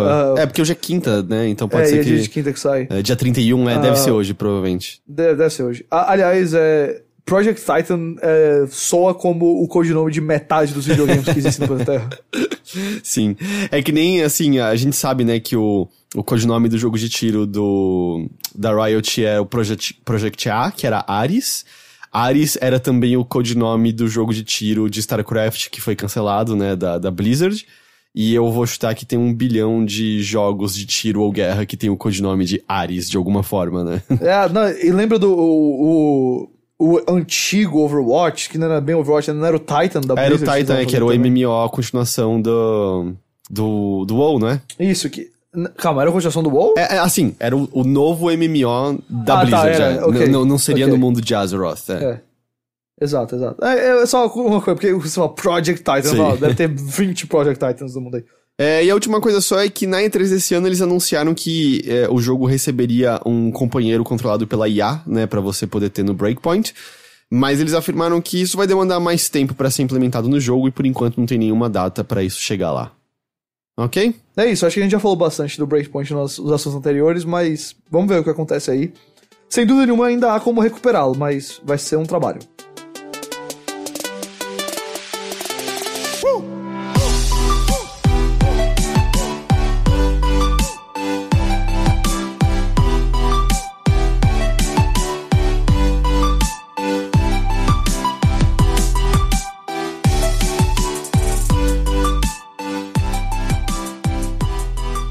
Ghost. Manda E se eu dissesse pra você que você tem como ajudar a Boss Studios a descobrir qual é o próximo jogo que ela vai desenvolver? Vai ser então um JRPG com relacionamentos entre alunos do ensino médio. Ghost, a gente já conversou sobre isso. Não é todo estúdio que pode sair desenvolvendo Persona 5. Não é assim que funciona. Mas aí isso quer dizer que Persona 6 vai sair em 2027. Isso é. Persona 6 vai sair no PlayStation 5 e no Xbox One e, tipo, no fim da vida deles. No Xbox One, adorei essa no daí. Xbox One. No Xbox 2, perdão. No Xbox qualquer eu acho difícil, mas tudo bem. Será que não vira multiplat, eventualmente? Sei lá. Bom, enfim, eu quis dizer que vai sair nos próximos consoles. Se a Bossa, né, é um estúdio conhecido por I Am Bread, Surgeon Simulator e outros, mas acho que esses são os dois mais conhecidos deles. É um estúdio que sabe fazer jogos meme. Exato. Eu digo isso sem nenhuma degradação dos produtos dele. Porque são jogos meme que ainda são divertidos, não é tipo aquele Goat Simulator que era só um saco o jogo em si. Eles sabem o que eles estão fazendo, esses caras. Eles, nessa semana, dia 30, lançaram 3 protótipos diferentes, cada um centrado em um animal. Ok. Um deles se chama Pigeon Simulator, né? Então, um simulador de pombo. O outro se chama I Am Fish, né? Eu sou peixe. E o outro chama Trash Bandits, né? Que são os bandidos do lixo. Guaxinins, eu suponho. São raposas. Eu também achei que seriam guaxinins, mas são raposas. Pigeon Simulator é um jogo que é tanto solo quanto cooperativo, e os jogadores controlam pombos que devem sobreviver o máximo de tempo possível contra exterminadores. Trash Bandits é um cooperativo local em que raposas lixeiras devem correr de ponto em ponto da cidade o mais rápido que você puder e coletar lixo. E o I Am Fish, você é um peixinho dourado que tem que atravessar desafios para voltar ao oceano. Eu acho que até o nome indica, né? O I Am Fish, I Am Bread. O I Am Fish parece bem similar ao I Am Bread, assim, eles liberaram um trailer que tem um pouquinho de cada um. O I Am Fish, o peixe tá dentro do aquário, você tem que rolar por pedaços da cidade, fugir de carros que vão te atropelar, etc. O das raposas é mais você controlando o carro e pegando o lixo e levando o lixo pra dentro do caminhão de lixo. Então, tem um que até dá... Tipo, 2 raposas levantam um sofá pesado, você tem que coordenar como ele vai entrar lá. E o Pigeon Simulator parece o mais risada de todos. Tem uma cena em que um pombo voa na direção da cabeça de uma pessoa e derruba a pessoa no chão, por exemplo. Assim, eu vi o trailer em questão, não joguei nada ainda, mas eu ficaria entre o I Am Fish e o Pigeon Simulator e eu acho que tendendo pro Pigeon. Eu achei que Trash Bandits pode ser divertido, mas o Pigeon Simulator talvez seja mais interessante. Mas todo mundo ouvindo isso aqui agora pode jogar esses 3 protótipos e ver por conta própria qual vocês gostam mais. Como eu posso fazer isso, Heitor? Você vai até o site da Boss Studios até o dia 28 de novembro, então tem tempo aí. Os 3 protótipos podem ser baixados gratuitamente lá, e a ideia é que você jogue e dê feedback sobre os jogos. E aí, com esse feedback dos jogadores, a Bossa vai decidir qual desses 3 que ela vai desenvolver mais a fundo e lançar como um jogo pleno mesmo, com mais recursos e tal. Essa é a ideia. Bem bacana. Eu gosto de estúdios tentando coisas diferentes, fazendo coisas assim, e eu acho que essa é uma ideia interessante, especialmente de um estúdio que parece sacar tanto, assim, o zeitgeist da internet, como chegar nesse público tão bem. E legal, gostei da ideia. E no fim das contas também, né, mesmo que sejam só protótipos, são 3 joguinhos de graça pra você jogar. Então, exato. Não tem muito como reclamar, né?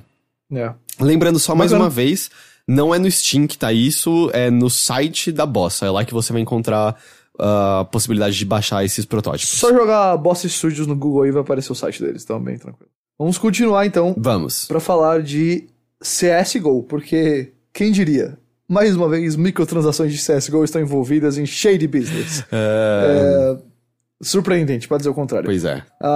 Os jogadores de CSGO popular, né, jogo de tiro da Valve, aquela coisa toda, Counter-Strike, todo mundo conhece, não vão poder mais vender ou trocar chaves entre contas, porque foi descoberto que essas trocas eram parte de uma enorme rede de operação de lavagem de dinheiro ao redor do mundo. Uau! Cara, é um blog post muito curtinho da Valve, mas eu gosto muito como eles são direto ao ponto, né? Foi no dia 28 que eles postaram e só diz: no passado, a maior parte das trocas de chaves que observamos eram feitas entre clientes legítimos.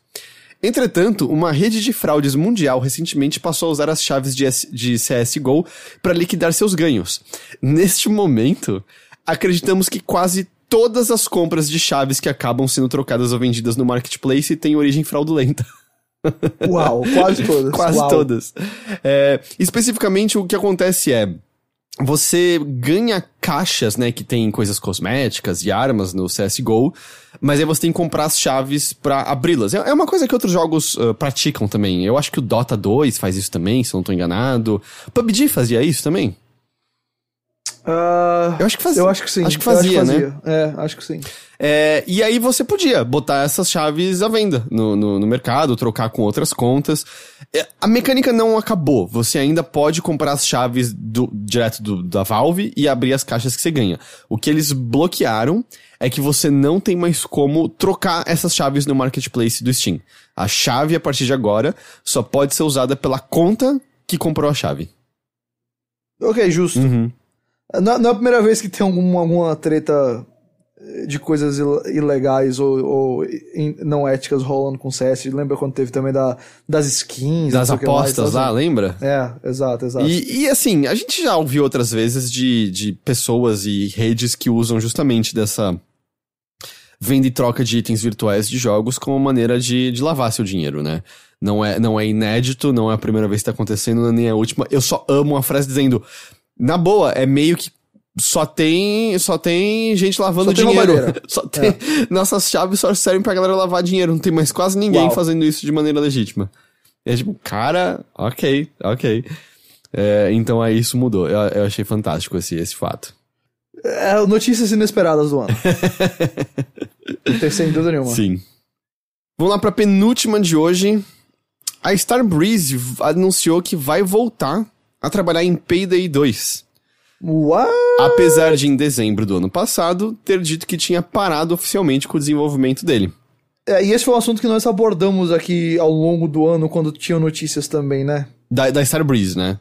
Da Starbreeze, E o que eles disseram na ocasião era que todos os conteúdos futuros seriam gratuitos. Ou melhor, antes, né, deles pararem com o desenvolvimento, foi antes disso, eles disseram que todos os conteúdos que iam ser lançados iam ser gratuitos. Mas o estúdio afirmou que vai criar DLCs pagos pro jogo, apesar de que algumas atualizações gratuitas vão rolar também. O motivo, o Mikael Nermark, o CEO da Starbreeze, ele deixa claro, e é o que acho que a gente imagina, que é: a Starbreeze tá muito mal das pernas. Isso aí a gente já imaginava e não parece que tá mudando muito a situação, não. Só nesse ano a gente viu o lançamento extremamente fracassado do The Walking Dead deles, não é? E foi esse ano também que eles tiveram uma batida policial lá dentro? Foi exatamente isso. Foi quando a gente comentou, foi esse assunto especialmente. Então, as coisas... E eles também investiram muito dinheiro em coisas de realidade virtual, lembra? Que eles estavam fazendo o próprio visor de realidade virtual. Eles tinham até criado um jogo de The Walking Dead pra esse visor de realidade virtual, que você encarnava um personagem cadeirante, e você era meio que empurrado só, e aí virava um rail shooter, e você tinha uma shotgun pra atirar em inimigos. Lembra disso? Lembro. E nada dessas... Em todos esses aspectos aí, tudo meio que começou a dar errado. E é um estúdio competente, né? É um estúdio que fez já coisas muito boas. E Payday 2 e o Payday 1 também, que são jogos muito amados, não é? Pelas suas comunidades. Muito, a comunidade ama, muitos fãs. Mas aí o CEO disse que... fala basicamente que essa decisão vem após eles reconsiderarem o futuro do estúdio. Ele fala que, né, nesse último ano, a Starbreeze se viu sem dinheiro, e como entrou uma fase de reconstrução em dezembro de 2018. Reconstrução é um termo técnico das leis de que país eles são mesmo? Noruega, eu acho. Suécia, alguma coisa assim. Acho que é Suécia. Né? Essa reconstrução não é muito diferente do que declarar a falência. Então você acaba tendo uma espécie de auxílio até pra poder reconstruir algumas coisas. Abre aspas. É Suécia, viu? Estocolmo na Suécia. Suécia, ok. Para ser direto ao ponto, sim, eu sei que estamos quebrando uma promessa. Payday 2 Ultimate Edition nasceu como um pacote promocional. Era basicamente uma promessa de receba tudo de Payday 2 em um só pacote até que lancemos a próxima versão de Payday. Agora estamos quebrando essa promessa de conteúdo gratuito para sempre. A razão por trás disso é simples. Nós queremos seguir em frente e fazer mais coisas de Payday. E para fazer isso, precisamos de seu apoio para continuarmos a produzir conteúdo. Novos DLCs serão uma mistura de atualizações gratuitas e pagas. Ou seja, parece meio, na boa, se a gente não tiver um conteúdo menor que a gente pode lançar, não entra dinheiro aqui e ferrou. Não entra. Parece isso, né? Na verdade eu diria que é isso. Não tem nem muito que parece, porque a gente sabe da situação financeira deles. Obviamente, manter conteúdos gratuitos não traria muito, apesar de, talvez, eu acho que o jogo oferece microtransações e tal. Claramente eles estão vendo que não é suficiente, estão dizendo, olha, a gente precisa tentar alguma coisa que traga dinheiro. Uhum. E a gente vai tentar dessa forma, foi mal aí pela quebra da promessa. Eu diria, eu não vi como é que tá o feedback, mas eu diria que a maioria dos fãs, óbvio, deve ter gente decepcionada com o fato de ter chegado a esse ponto, mas como é uma comunidade muito leal, muito fã da franquia, se isso significar a sobrevivência do estúdio, eu acho que a galera não vai reclamar demais da quebra da promessa, não. Eu fui olhar os comentários no Steam a esse post. E aí? E claro, eu não acho que o Steam é um bom medidor, porque eu sinto que lá tudo é mais tóxico e negativo. Eu também acho. E assim, tem pessoas animadas, tem pessoas que entendem a razão, tem umas pessoas putaças, e eu não consegui entender direito o motivo. Mas tem umas pessoas putaças, tem muitas pessoas que respondem no. E eu não sei direito a motivação por trás disso. Alguns se mostram meio preocupados porque meio que através desses conteúdos o Payday 2, ele finalizou uma história com aqueles personagens. E tanto meio assim, mas acabou. O que vocês vão fazer agora, sabe? Vocês vão reabrir uma história que fechou de uma maneira legal e tal? Ok. Então eu não sei, mas também pode ser que uma vez que o conteúdo saia, as pessoas só comprem e pronto. É possível, assim. Eu, como alguém que não me diria que sou fã, eu entendo o que eles estão fazendo. Óbvio, não é. Nada dessa situação é a situação ideal pra ninguém. Mas eu entendo, mas assim. Também entendo o cara que ficasse um pouco frustrado de ter que pagar pra talvez ter uma conclusão de história, não sei. Mas eu também não acho que é razão, assim, pra, sei lá, detonar o estúdio e tal. Apesar de o estúdio pode ter outros problemas, mas não sei se esse é um deles. Mas enfim. Assim, é uma pena que o estúdio tenha chegado nesse ponto e eu espero que, até pelas pessoas que estão lá e trabalham, que role uma mudança de mares aí e tal, mas é complicada a situação da Starbreeze nesse momento. A outra coisa que mudou, né? Nesse processo, o jogo que antes se chamava Payday 2 Ultimate Edition, agora se chama Payday 2 Legacy Collection, e eles também vão voltaram, na verdade, já a vender os DLCs individuais separadamente, ou à la carte, como o CEO diz. E o primeiro novo conteúdo do jogo é esperado pra novembro já. Beleza. A última coisa antes da gente ir pras rápidas e curtas... Chegou o seu momento. Chegou. Na verdade, eu trapaceei, tá? Nessa semana. Porque... Só pra poder ter o seu momento. Porque e não é o momento do... Apex Legends da semana! A mesa é meio mini essa vez. Olha, claramente você tá quebrando as regras do programa, claramente você tá lá levando notícias da nave-mãe de uma maneira egoísta só pra ter o Apex Legends da semana. Eu faço o possível, eu tenho que admitir. Seguinte, eu o que a gente vou tem encontrar o meu quadro, viu? Eu vou encontrar. Vai aparecer. E eu quero uma edição legal quando eu falar, sei lá, o que da semana. Mas fale do Apex Legends. Eu tô muito feliz que você chamou de legal a edição que eu fiz. Eu não posso negar, ficou legal. Eu ri quando você mostrou, eu não posso. Não dá. Mas o que a gente tem de Apex mesmo é que o jogo agora passou de 70 milhões de jogadores, sendo isso apenas na versão de PC, já que a versão de mobile, né, que eles começaram a desenvolver não foi lançada ainda, né, vai lançar ano que vem. 70 milhões, obviamente, não é de jogadores concomitantes ou ativos, né, são 70 milhões de contas. Exato. E sobre o Apex ainda especificamente, na semana que vem, a partir do dia 5, ele vai ganhar um novo modo temporário pra duplas. Eu imaginei que isso poderia te interessar. Antes era só 3, né? 3 no mínimo. Não, sempre foi 3 e aí teve os modos de um só. Isso. Aí vai ser a primeira vez que vai ter de duplas. Então interessante. Mas de onde veio essa informação dos 70 milhões de jogadores? Veio do relatório trimestral da EA. E tiveram... A gente tem nas rápidas e curtas, né? Até umas outras coisas relacionadas a números. Tem, inclusive tem também coisa do relatório trimestral da EA que eu acabei esquecendo de colocar, como por exemplo, eles anunciaram que tem mais um Star Wars em desenvolvimento, ele vai sair antes do ano fiscal de 2022. Então seria o quê? O ano fiscal de 2022 começa então em abril de 2021. E vai até março de 2022, é isso, né? E aí eu chutaria, eles falam que vai sair antes do ano fiscal de 2022, então eu chutaria que no final de 2021 vai ter um novo jogo Star Wars. Entendi. Mas bem... Mas vamos lá pra Apex. Eles disseram, não, de Apex é isso, na real, assim. Mas o que eles falaram nesse relatório, né, é que 69% das vendas do trimestre vieram de coisas digitais, ou seja, jogos não físicos, DLCs, assinaturas e microtransações. Muita coisa, né, 69%. E eles falaram que eles vão redobrar os esforços, né, em específico em inglês foi double down, em serviços contínuos, né, em live services, combinados com as franquias principais deles. Nós estamos investindo em jogos que as pessoas jogam por mais tempo e com os quais elas engajam mais profundamente. Esse foco continuará a fazer a empresa crescer e ter lucros. Parte disso, e esse eu queria ouvir a sua opinião, é que veio à luz que ela cancelou o NBA Live 20, dizendo agora que está focando no desenvolvimento da franquia para a próxima geração de consoles. Nenhuma surpresa. Eu acho que essa franquia não consegue se destacar, ela vai ser sempre o primo pobre do 2K. E eu acredito que eles deveriam observar talvez aí a possibilidade de fazer um NBA de uma forma diferente, eu não sei bem como, mas até trocar o nome e não ser mais NBA Live.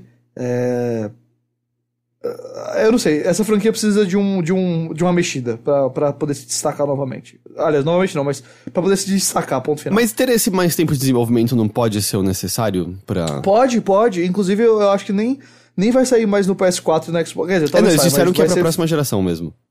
Mas pode ter uma versão de PS4 e Xbox, eu não sei. Mas eu acho que foi bom. Vamos parar, vamos frear e vamos olhar se tem como mudar. Porque, assim, o último que eu joguei foi o... Eu joguei o 19, eu acho.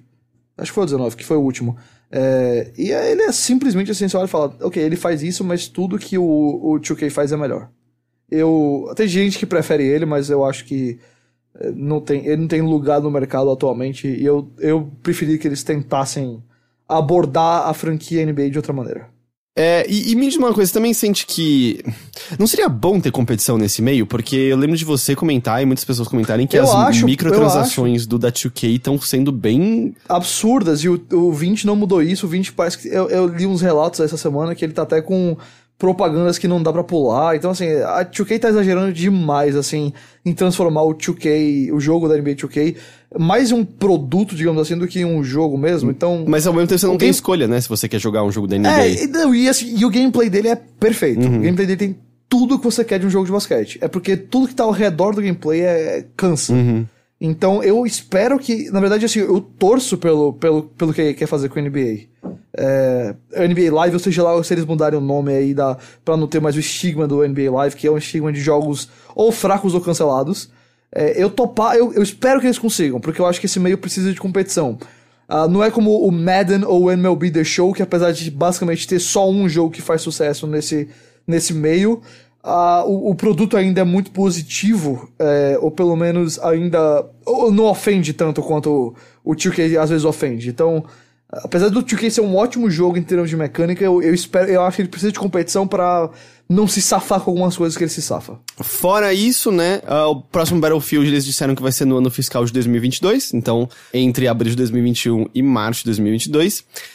Pode ser então que a EA venha no final de 2021 com Battlefield e Star Wars. Seria um final de ano bem, bem forte pra eles.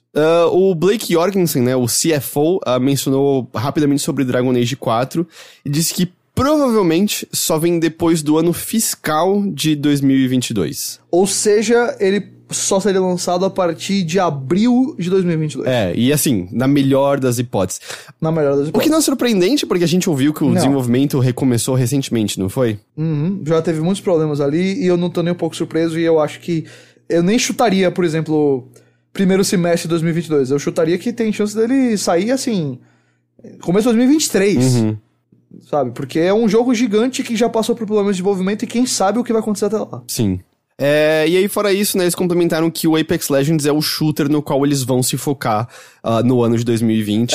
Faz sentido. Se eles estão jogando o Battlefield pra 2021, faz sentido. Porque Medal of Honor não vai voltar e não vai ter nenhum Battlefront 3 ano que vem, eu acho. Eu também acho muito difícil. E aí, bom, ano que vem tem a versão mobile de Apex Legends, pode angariar muitos jogadores, né, então...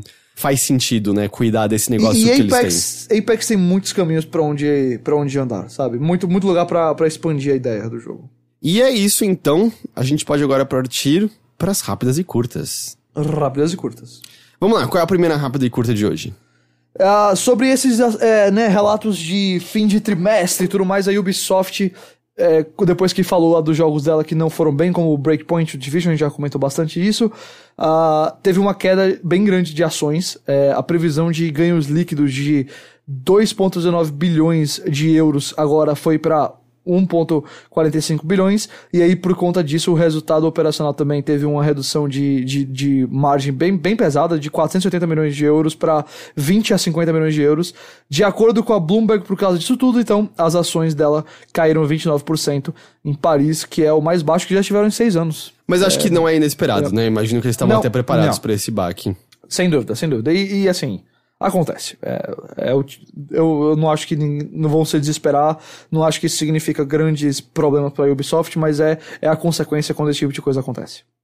Essa próxima eu acho que você vai amar. Assim, adoro. Adoro quando empresas fazem esse tipo de besteira. Por quê? Porque a Bethesda, né, que a gente mencionou na semana passada, que lançou lá o Fallout First, etc. Aliás, ela lançou uma declaração dizendo que ela tá arrumando de fato os itens perdidos das pessoas. Ela esqueceu de registrar o domínio www.falloutfirst, escrito, né, FIRST.com. E aí um cara chamado David Chapman, de Indiana, comprou o domínio por 22 libras e tá usando a página pra zombar Fallout 76 e Fallout First. Eu adoro empresas não registrando URL. É uma das besteiras mais clássicas da internet. Lembra quando a Netflix anunciou um novo serviço chamado Qwikster? Não. Era uma época que ela ia quebrar em 2 coisas o serviço de streaming dela. Eu não me lembro exatamente, mas ela anunciou um Qwikster num vídeo bizarro em que o CEO gravou com uma qualidade de áudio merda numa mesinha, numa cafeteria. Só que aí a maneira como escrevia Qwikster já tinha uma arroba no Twitter, que era tipo um cara com 6 seguidores que só falava sobre fumar maconha.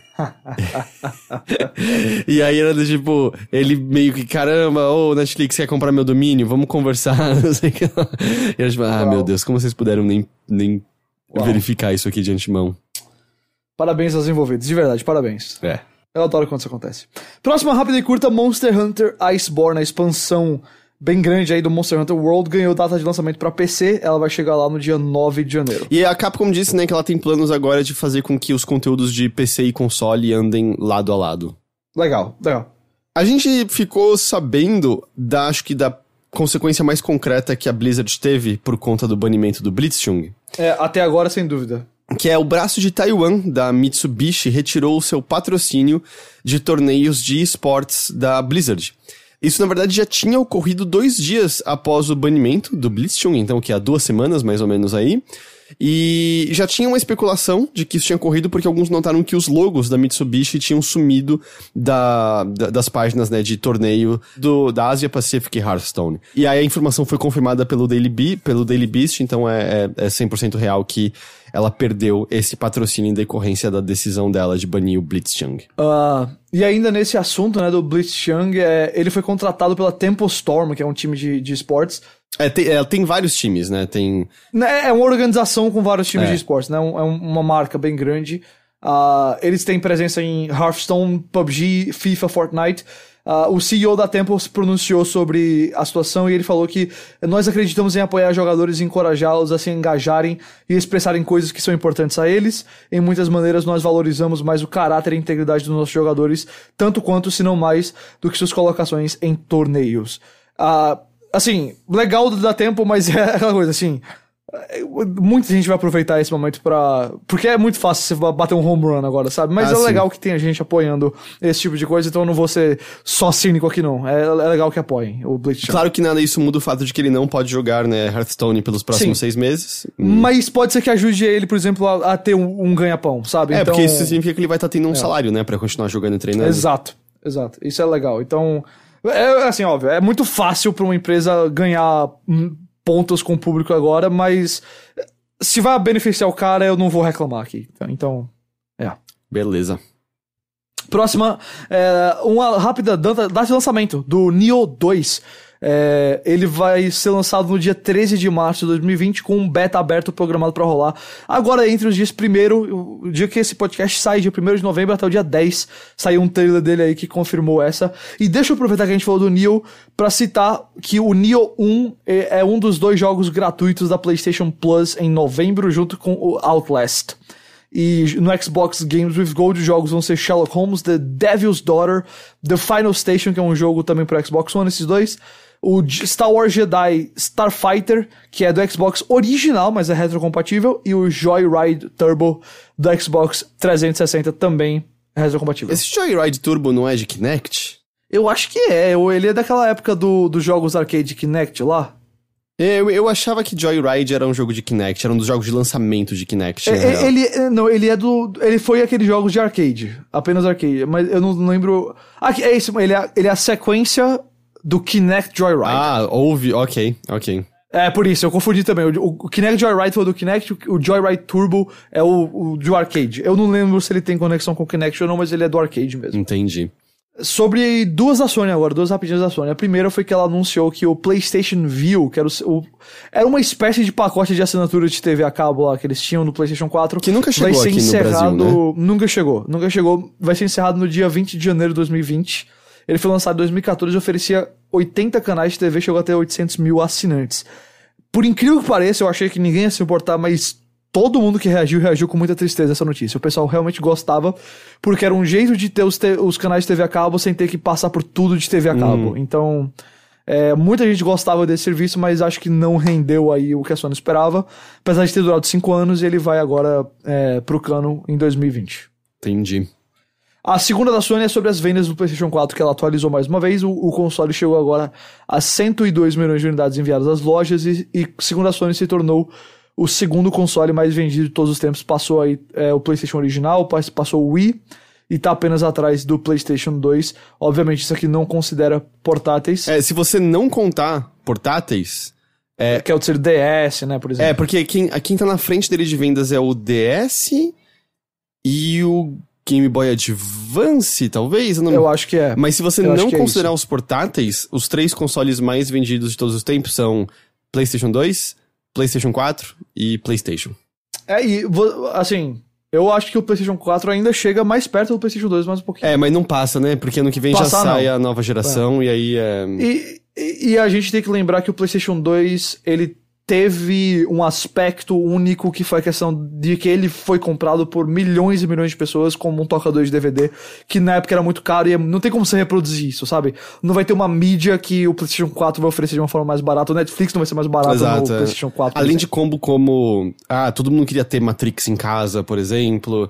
Você tinha... As pessoas compravam muito DVD pornô ainda também, né? E aí era um mercado que não existe até hoje em dia, basicamente. Não. E eu até diria que a pirataria era uma coisa que levava as pessoas a comprarem os consoles às vezes. Assim, mas o PlayStation 4 talvez seja o melhor cenário de uma saúde de console hoje em dia. Isso é um bom ponto, porque todo mundo sempre gosta de bater, não sei sobre o futuro de console.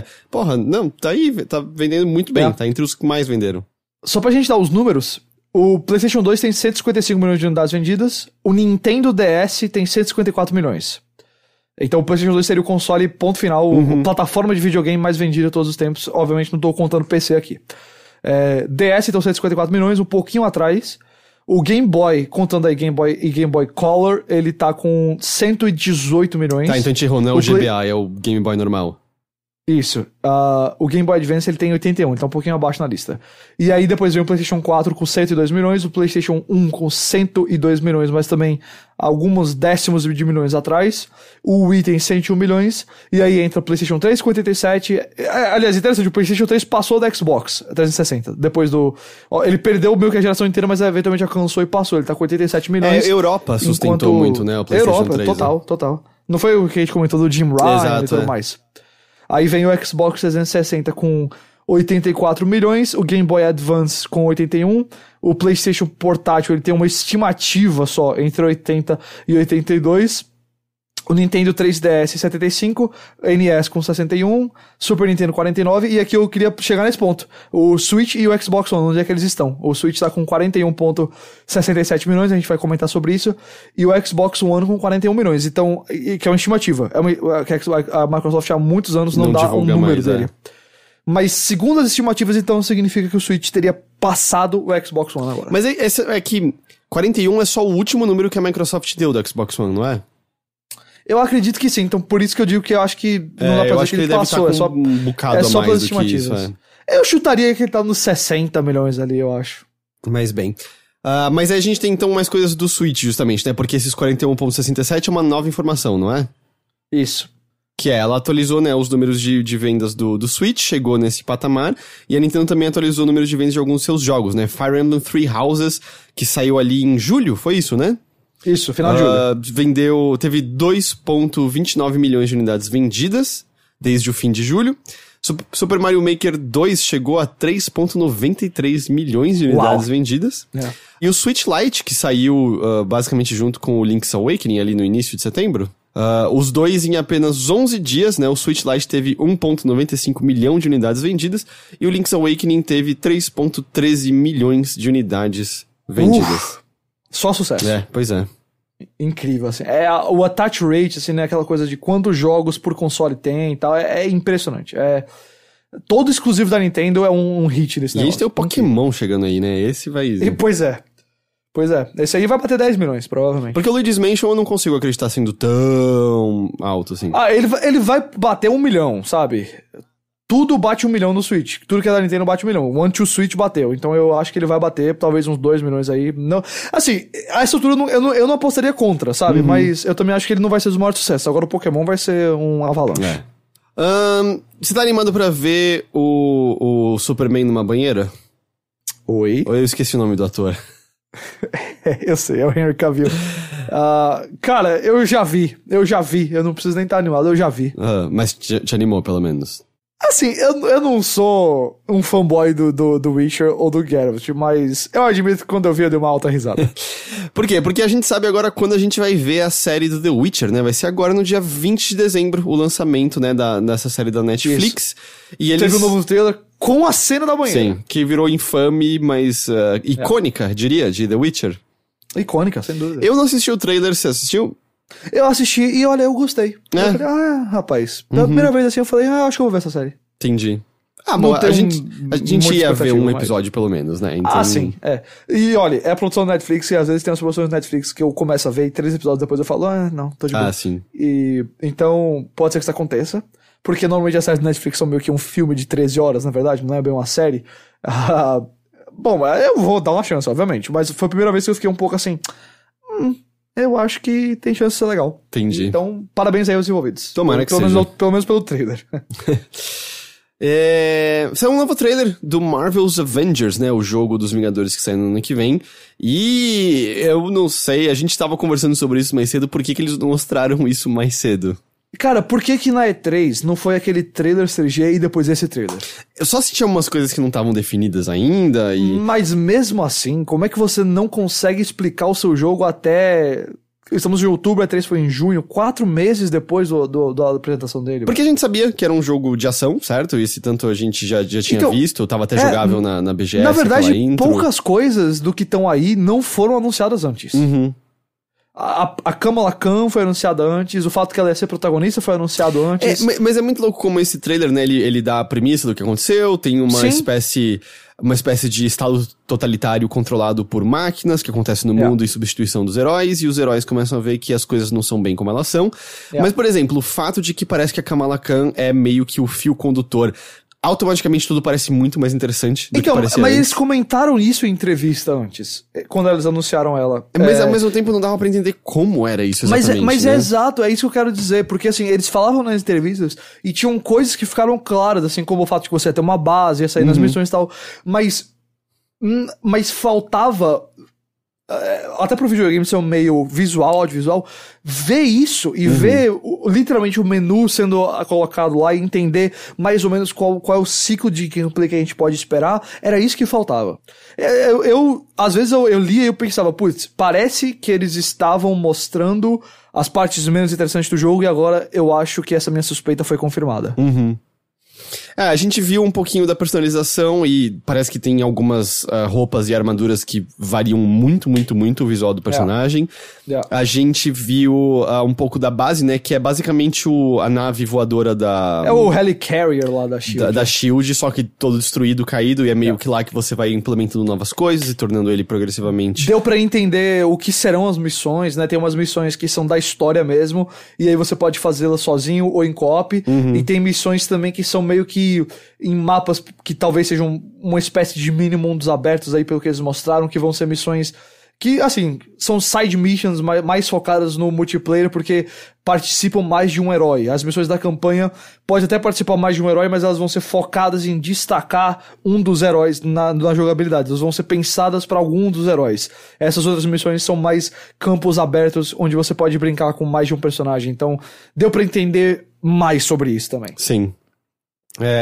Eu acho que foi a coisa que mais me interessou do jogo até agora, tranquilamente. Mesmo sendo um trailer seco, né? Um narrador bem... O trailer abre com... Marvel's Avengers é um jogo de ação em terceira pessoa. É tudo bem, assim, seco, mas é meio... Eu agora entendi. Eu acho que eu consigo me animar pra isso aqui. Eu comentei, eu acho que até aqui nesse programa mais de uma vez, de que me parecia que esse jogo era mais interessante do que eles estavam mostrando. E agora, como eu falei, eu tenho certeza disso. Não quero dizer que ele pulou pros meus mais empolgados, mas é aquela coisa. Eu ia jogar esse jogo provavelmente de um jeito ou de outro. Mas é a mesma coisa que eu falei pro Witcher. Agora eu fiquei assim, acho que tem chance de ser algo legal. Não quero botar a mão no fogo por ele ainda, mas fiquei mais positivo também, como você. E, bom, a penúltima coisa de hoje, esse aqui é bem legal, que é o lead designer de Disco Elysium, o Robert Kurwitz. Ele afirmou numa entrevista que no ano que vem o Disco Elysium vai ser lançado para PlayStation 4 e Xbox One. Ok. Por enquanto ele é exclusivo, né, para PC. Eles disseram que vão ser a Zaun, né, que é o nome do estúdio, que vai estar envolvido nesse desenvolvimento, não vai ser uma empresa contratada para fazer o port. E o jogo também está sendo traduzido para chinês e para várias línguas europeias. Então, eu mandei um e-mail pra eles pra saber se português do Brasil, por um acaso, sabe, não estaria nesse balaio. Porque, como eu tenho falado, eu acho que esse é meu jogo do ano. E eu acho que é um jogo que a gente vai lembrar por muito, muito tempo ainda a vir, porque esse jogo é fantástico. Eu terminei ele essa semana e eu tô pensando... Tipo, de verdade, eu tenho vontade de ligar e jogar ele de novo agora. E só que ele tem uma grande barreira, que ele é basicamente sentar e ler. Ele é muito, muito texto. E ele só tem em inglês, e um inglês, diria que não é de um nível básico, sabe? É um nível pelo menos intermediário. Então, não ter tradução pra nossa língua complica as coisas um bocado. Significa que vão ter pessoas que não vão conseguir acessá-lo tendo aquele conhecimentozinho básico de inglês que muitas vezes a galera tem e consegue jogar, né? Então, é complicado. Então, seria muito legal se traduzissem pra nossa língua isso. Ok, tá? Tomara. Beleza. E a última rápida e curta de hoje é o quê? Notícias da Epic Game Store, que vai receber novas atualizações. A fachada da loja mudou, vai destacar melhor alguns dos jogos. E também tem um overlay de checkout agora, o que significa que em certos jogos, eles dão um exemplo aí do The Cycle, é possível usar a plataforma de pagamento da loja sem sair do jogo. Então, se você quer comprar uma microtransação, um DLC, você poderia fazer isso sem sair do jogo. E para o futuro eles estão planejando que a loja tenha uma wishlist, uma lista de desejos, algo que é normal ter em plataformas desse tipo. E o visual também mostra, o visual que eles querem adicionar, né, mostra também melhor os jogos na sua biblioteca e procura integrar a plataforma de crítica do OpenCritic, que é uma espécie de Metacritic, que tem lá uma média dos reviews dos jogos, etc. Justamente aí para ajudar a pessoa a escolher os jogos, ver as opiniões sobre eles e tudo mais.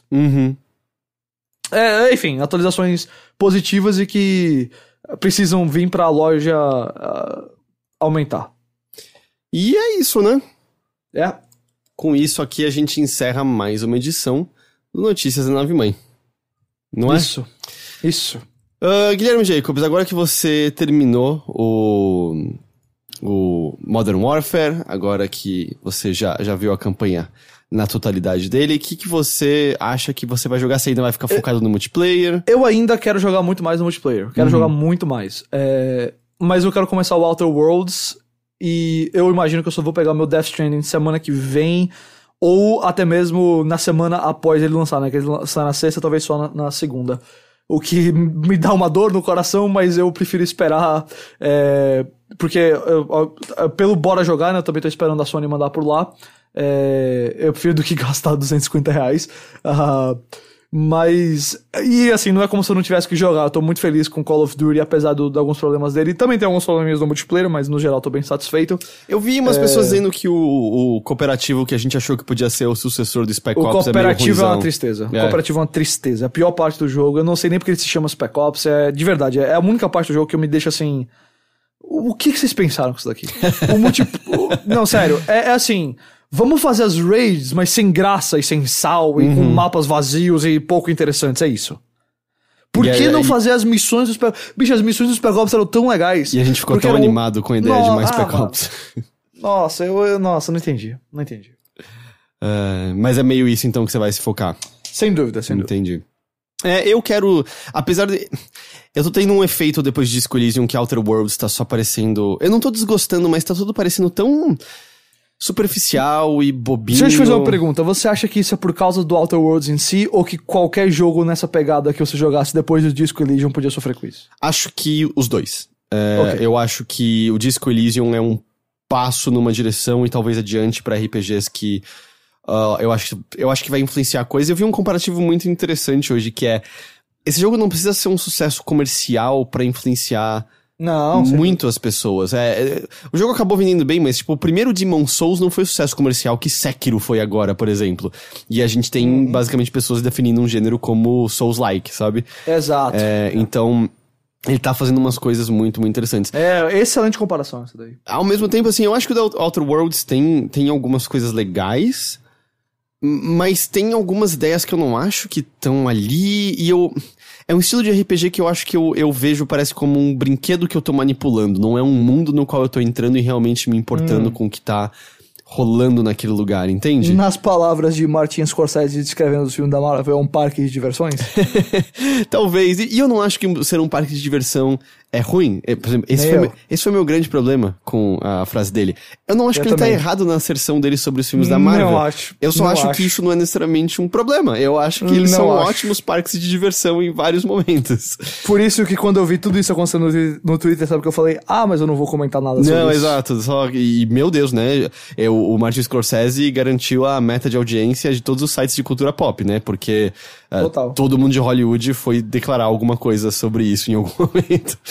Olha, enfim, Mas é meio isso, assim, mas eu acho que é intensificado por conta do Disco Elysium, que cara, eu acabei de sair de um mundo que eu amei conhecer, intrigado, e ok, aqui tá tudo só parecendo um pouco mais simples e bobo do que eu esperava. Entendi. Mas eu vou continuar aí, né, lembrando, ele tá no Game Pass, tanto de Xbox One quanto PC, então tipo, nem custou nada eu baixar, eu só baixei aqui, então é tipo... Eu quero jogá-lo antes do fim do ano. Eu quero, como eu tô com o Game Pass, eu quero jogá-lo antes do fim do ano. Deixa eu passar essa época agora, Death Stranding, Outer Worlds e tal, mas eu já ouvi, assim, não só você, mas outras pessoas que eu confio soltando essa de que é o jogo do ano. Então, eu quero ir atrás dele. E, bom, mas vamos lembrar que um outro também que eu acharia, tipo, você quer, sabe, ter fresco em mente pra discussão de fim de ano, é aquele outro jogo que começa com Alter também. Com Alter e W também, né? Exato, E também termina com a letra S. Exato. Outer Wilds. Outer Wilds eu acho que é importante também. Tô lembrado.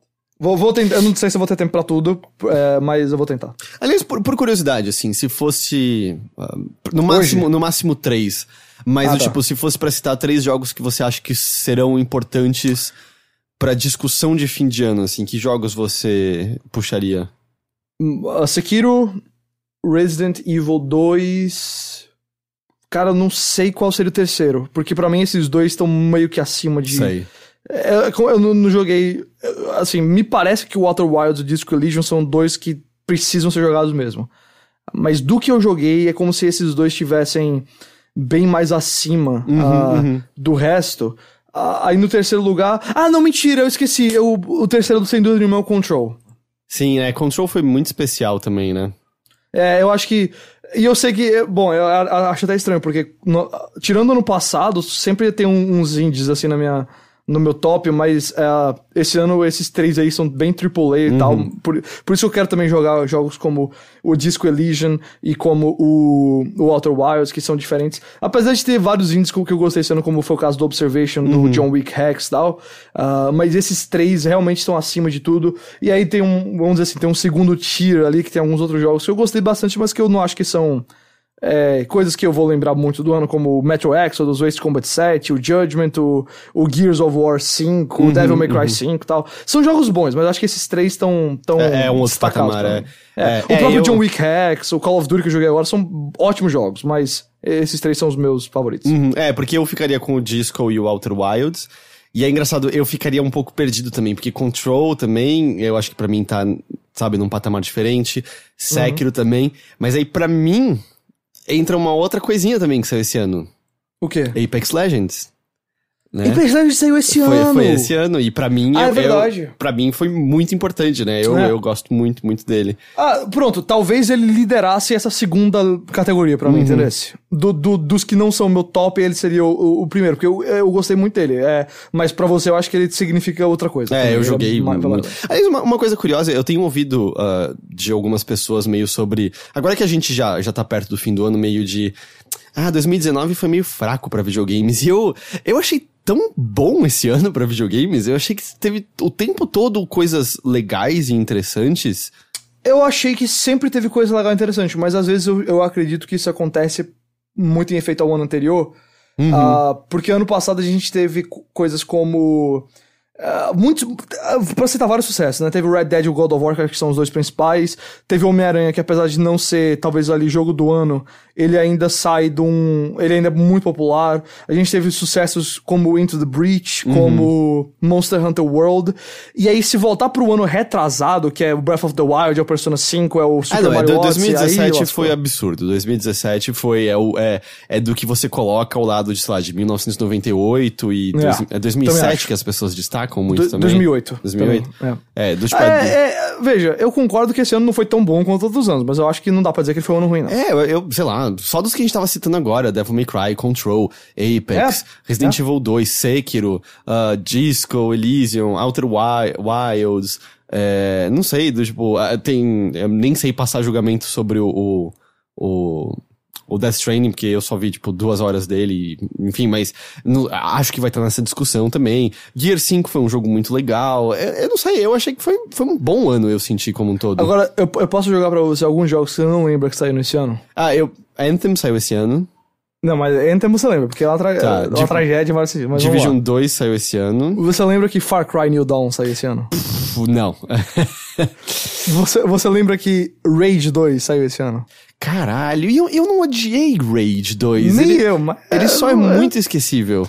Você lembra que Days Gone saiu esse ano? Esse eu lembro porque o meu ódio por esse jogo continua pulsando no meu coração. Mas o Far Cry é pau. O Far Cry, toda vez... E não é a primeira vez que é Far Cry. Às vezes eu chego no final do ano e falo, nossa, saiu Far Cry 5 esse ano. Nossa, saiu Far Cry Primal esse ano. Agora foi o New Dawn. E Crackdown 3.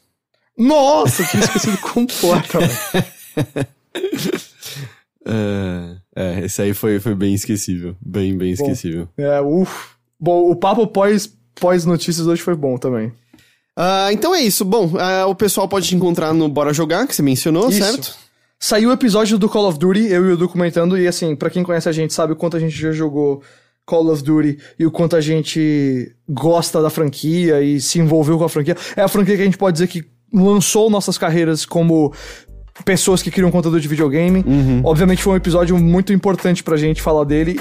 No geral, os dois gostaram bastante do jogo, mas se você quiser ver mais opiniões específicas sobre campanha, sobre multiplayer e sobre Spec Ops, você pode ir lá no Bora Jogar. O podcast está disponível em qualquer aplicativo aí que tem podcast. Show!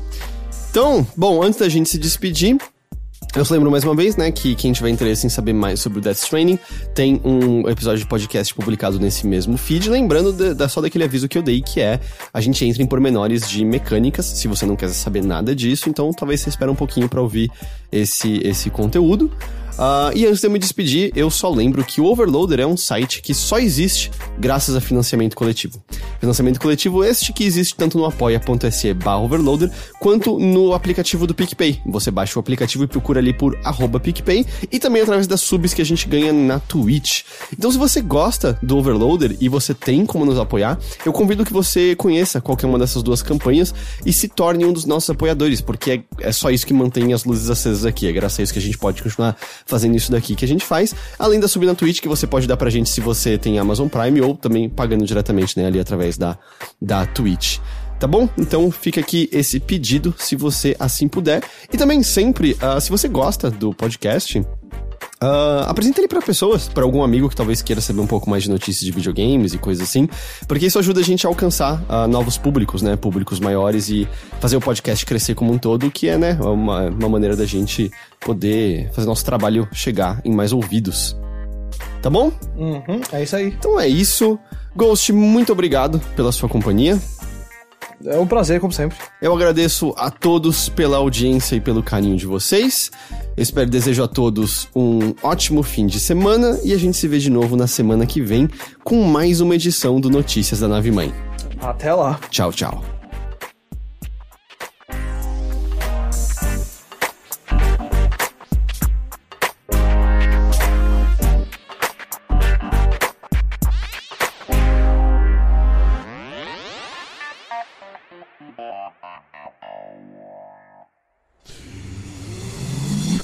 Half-Death.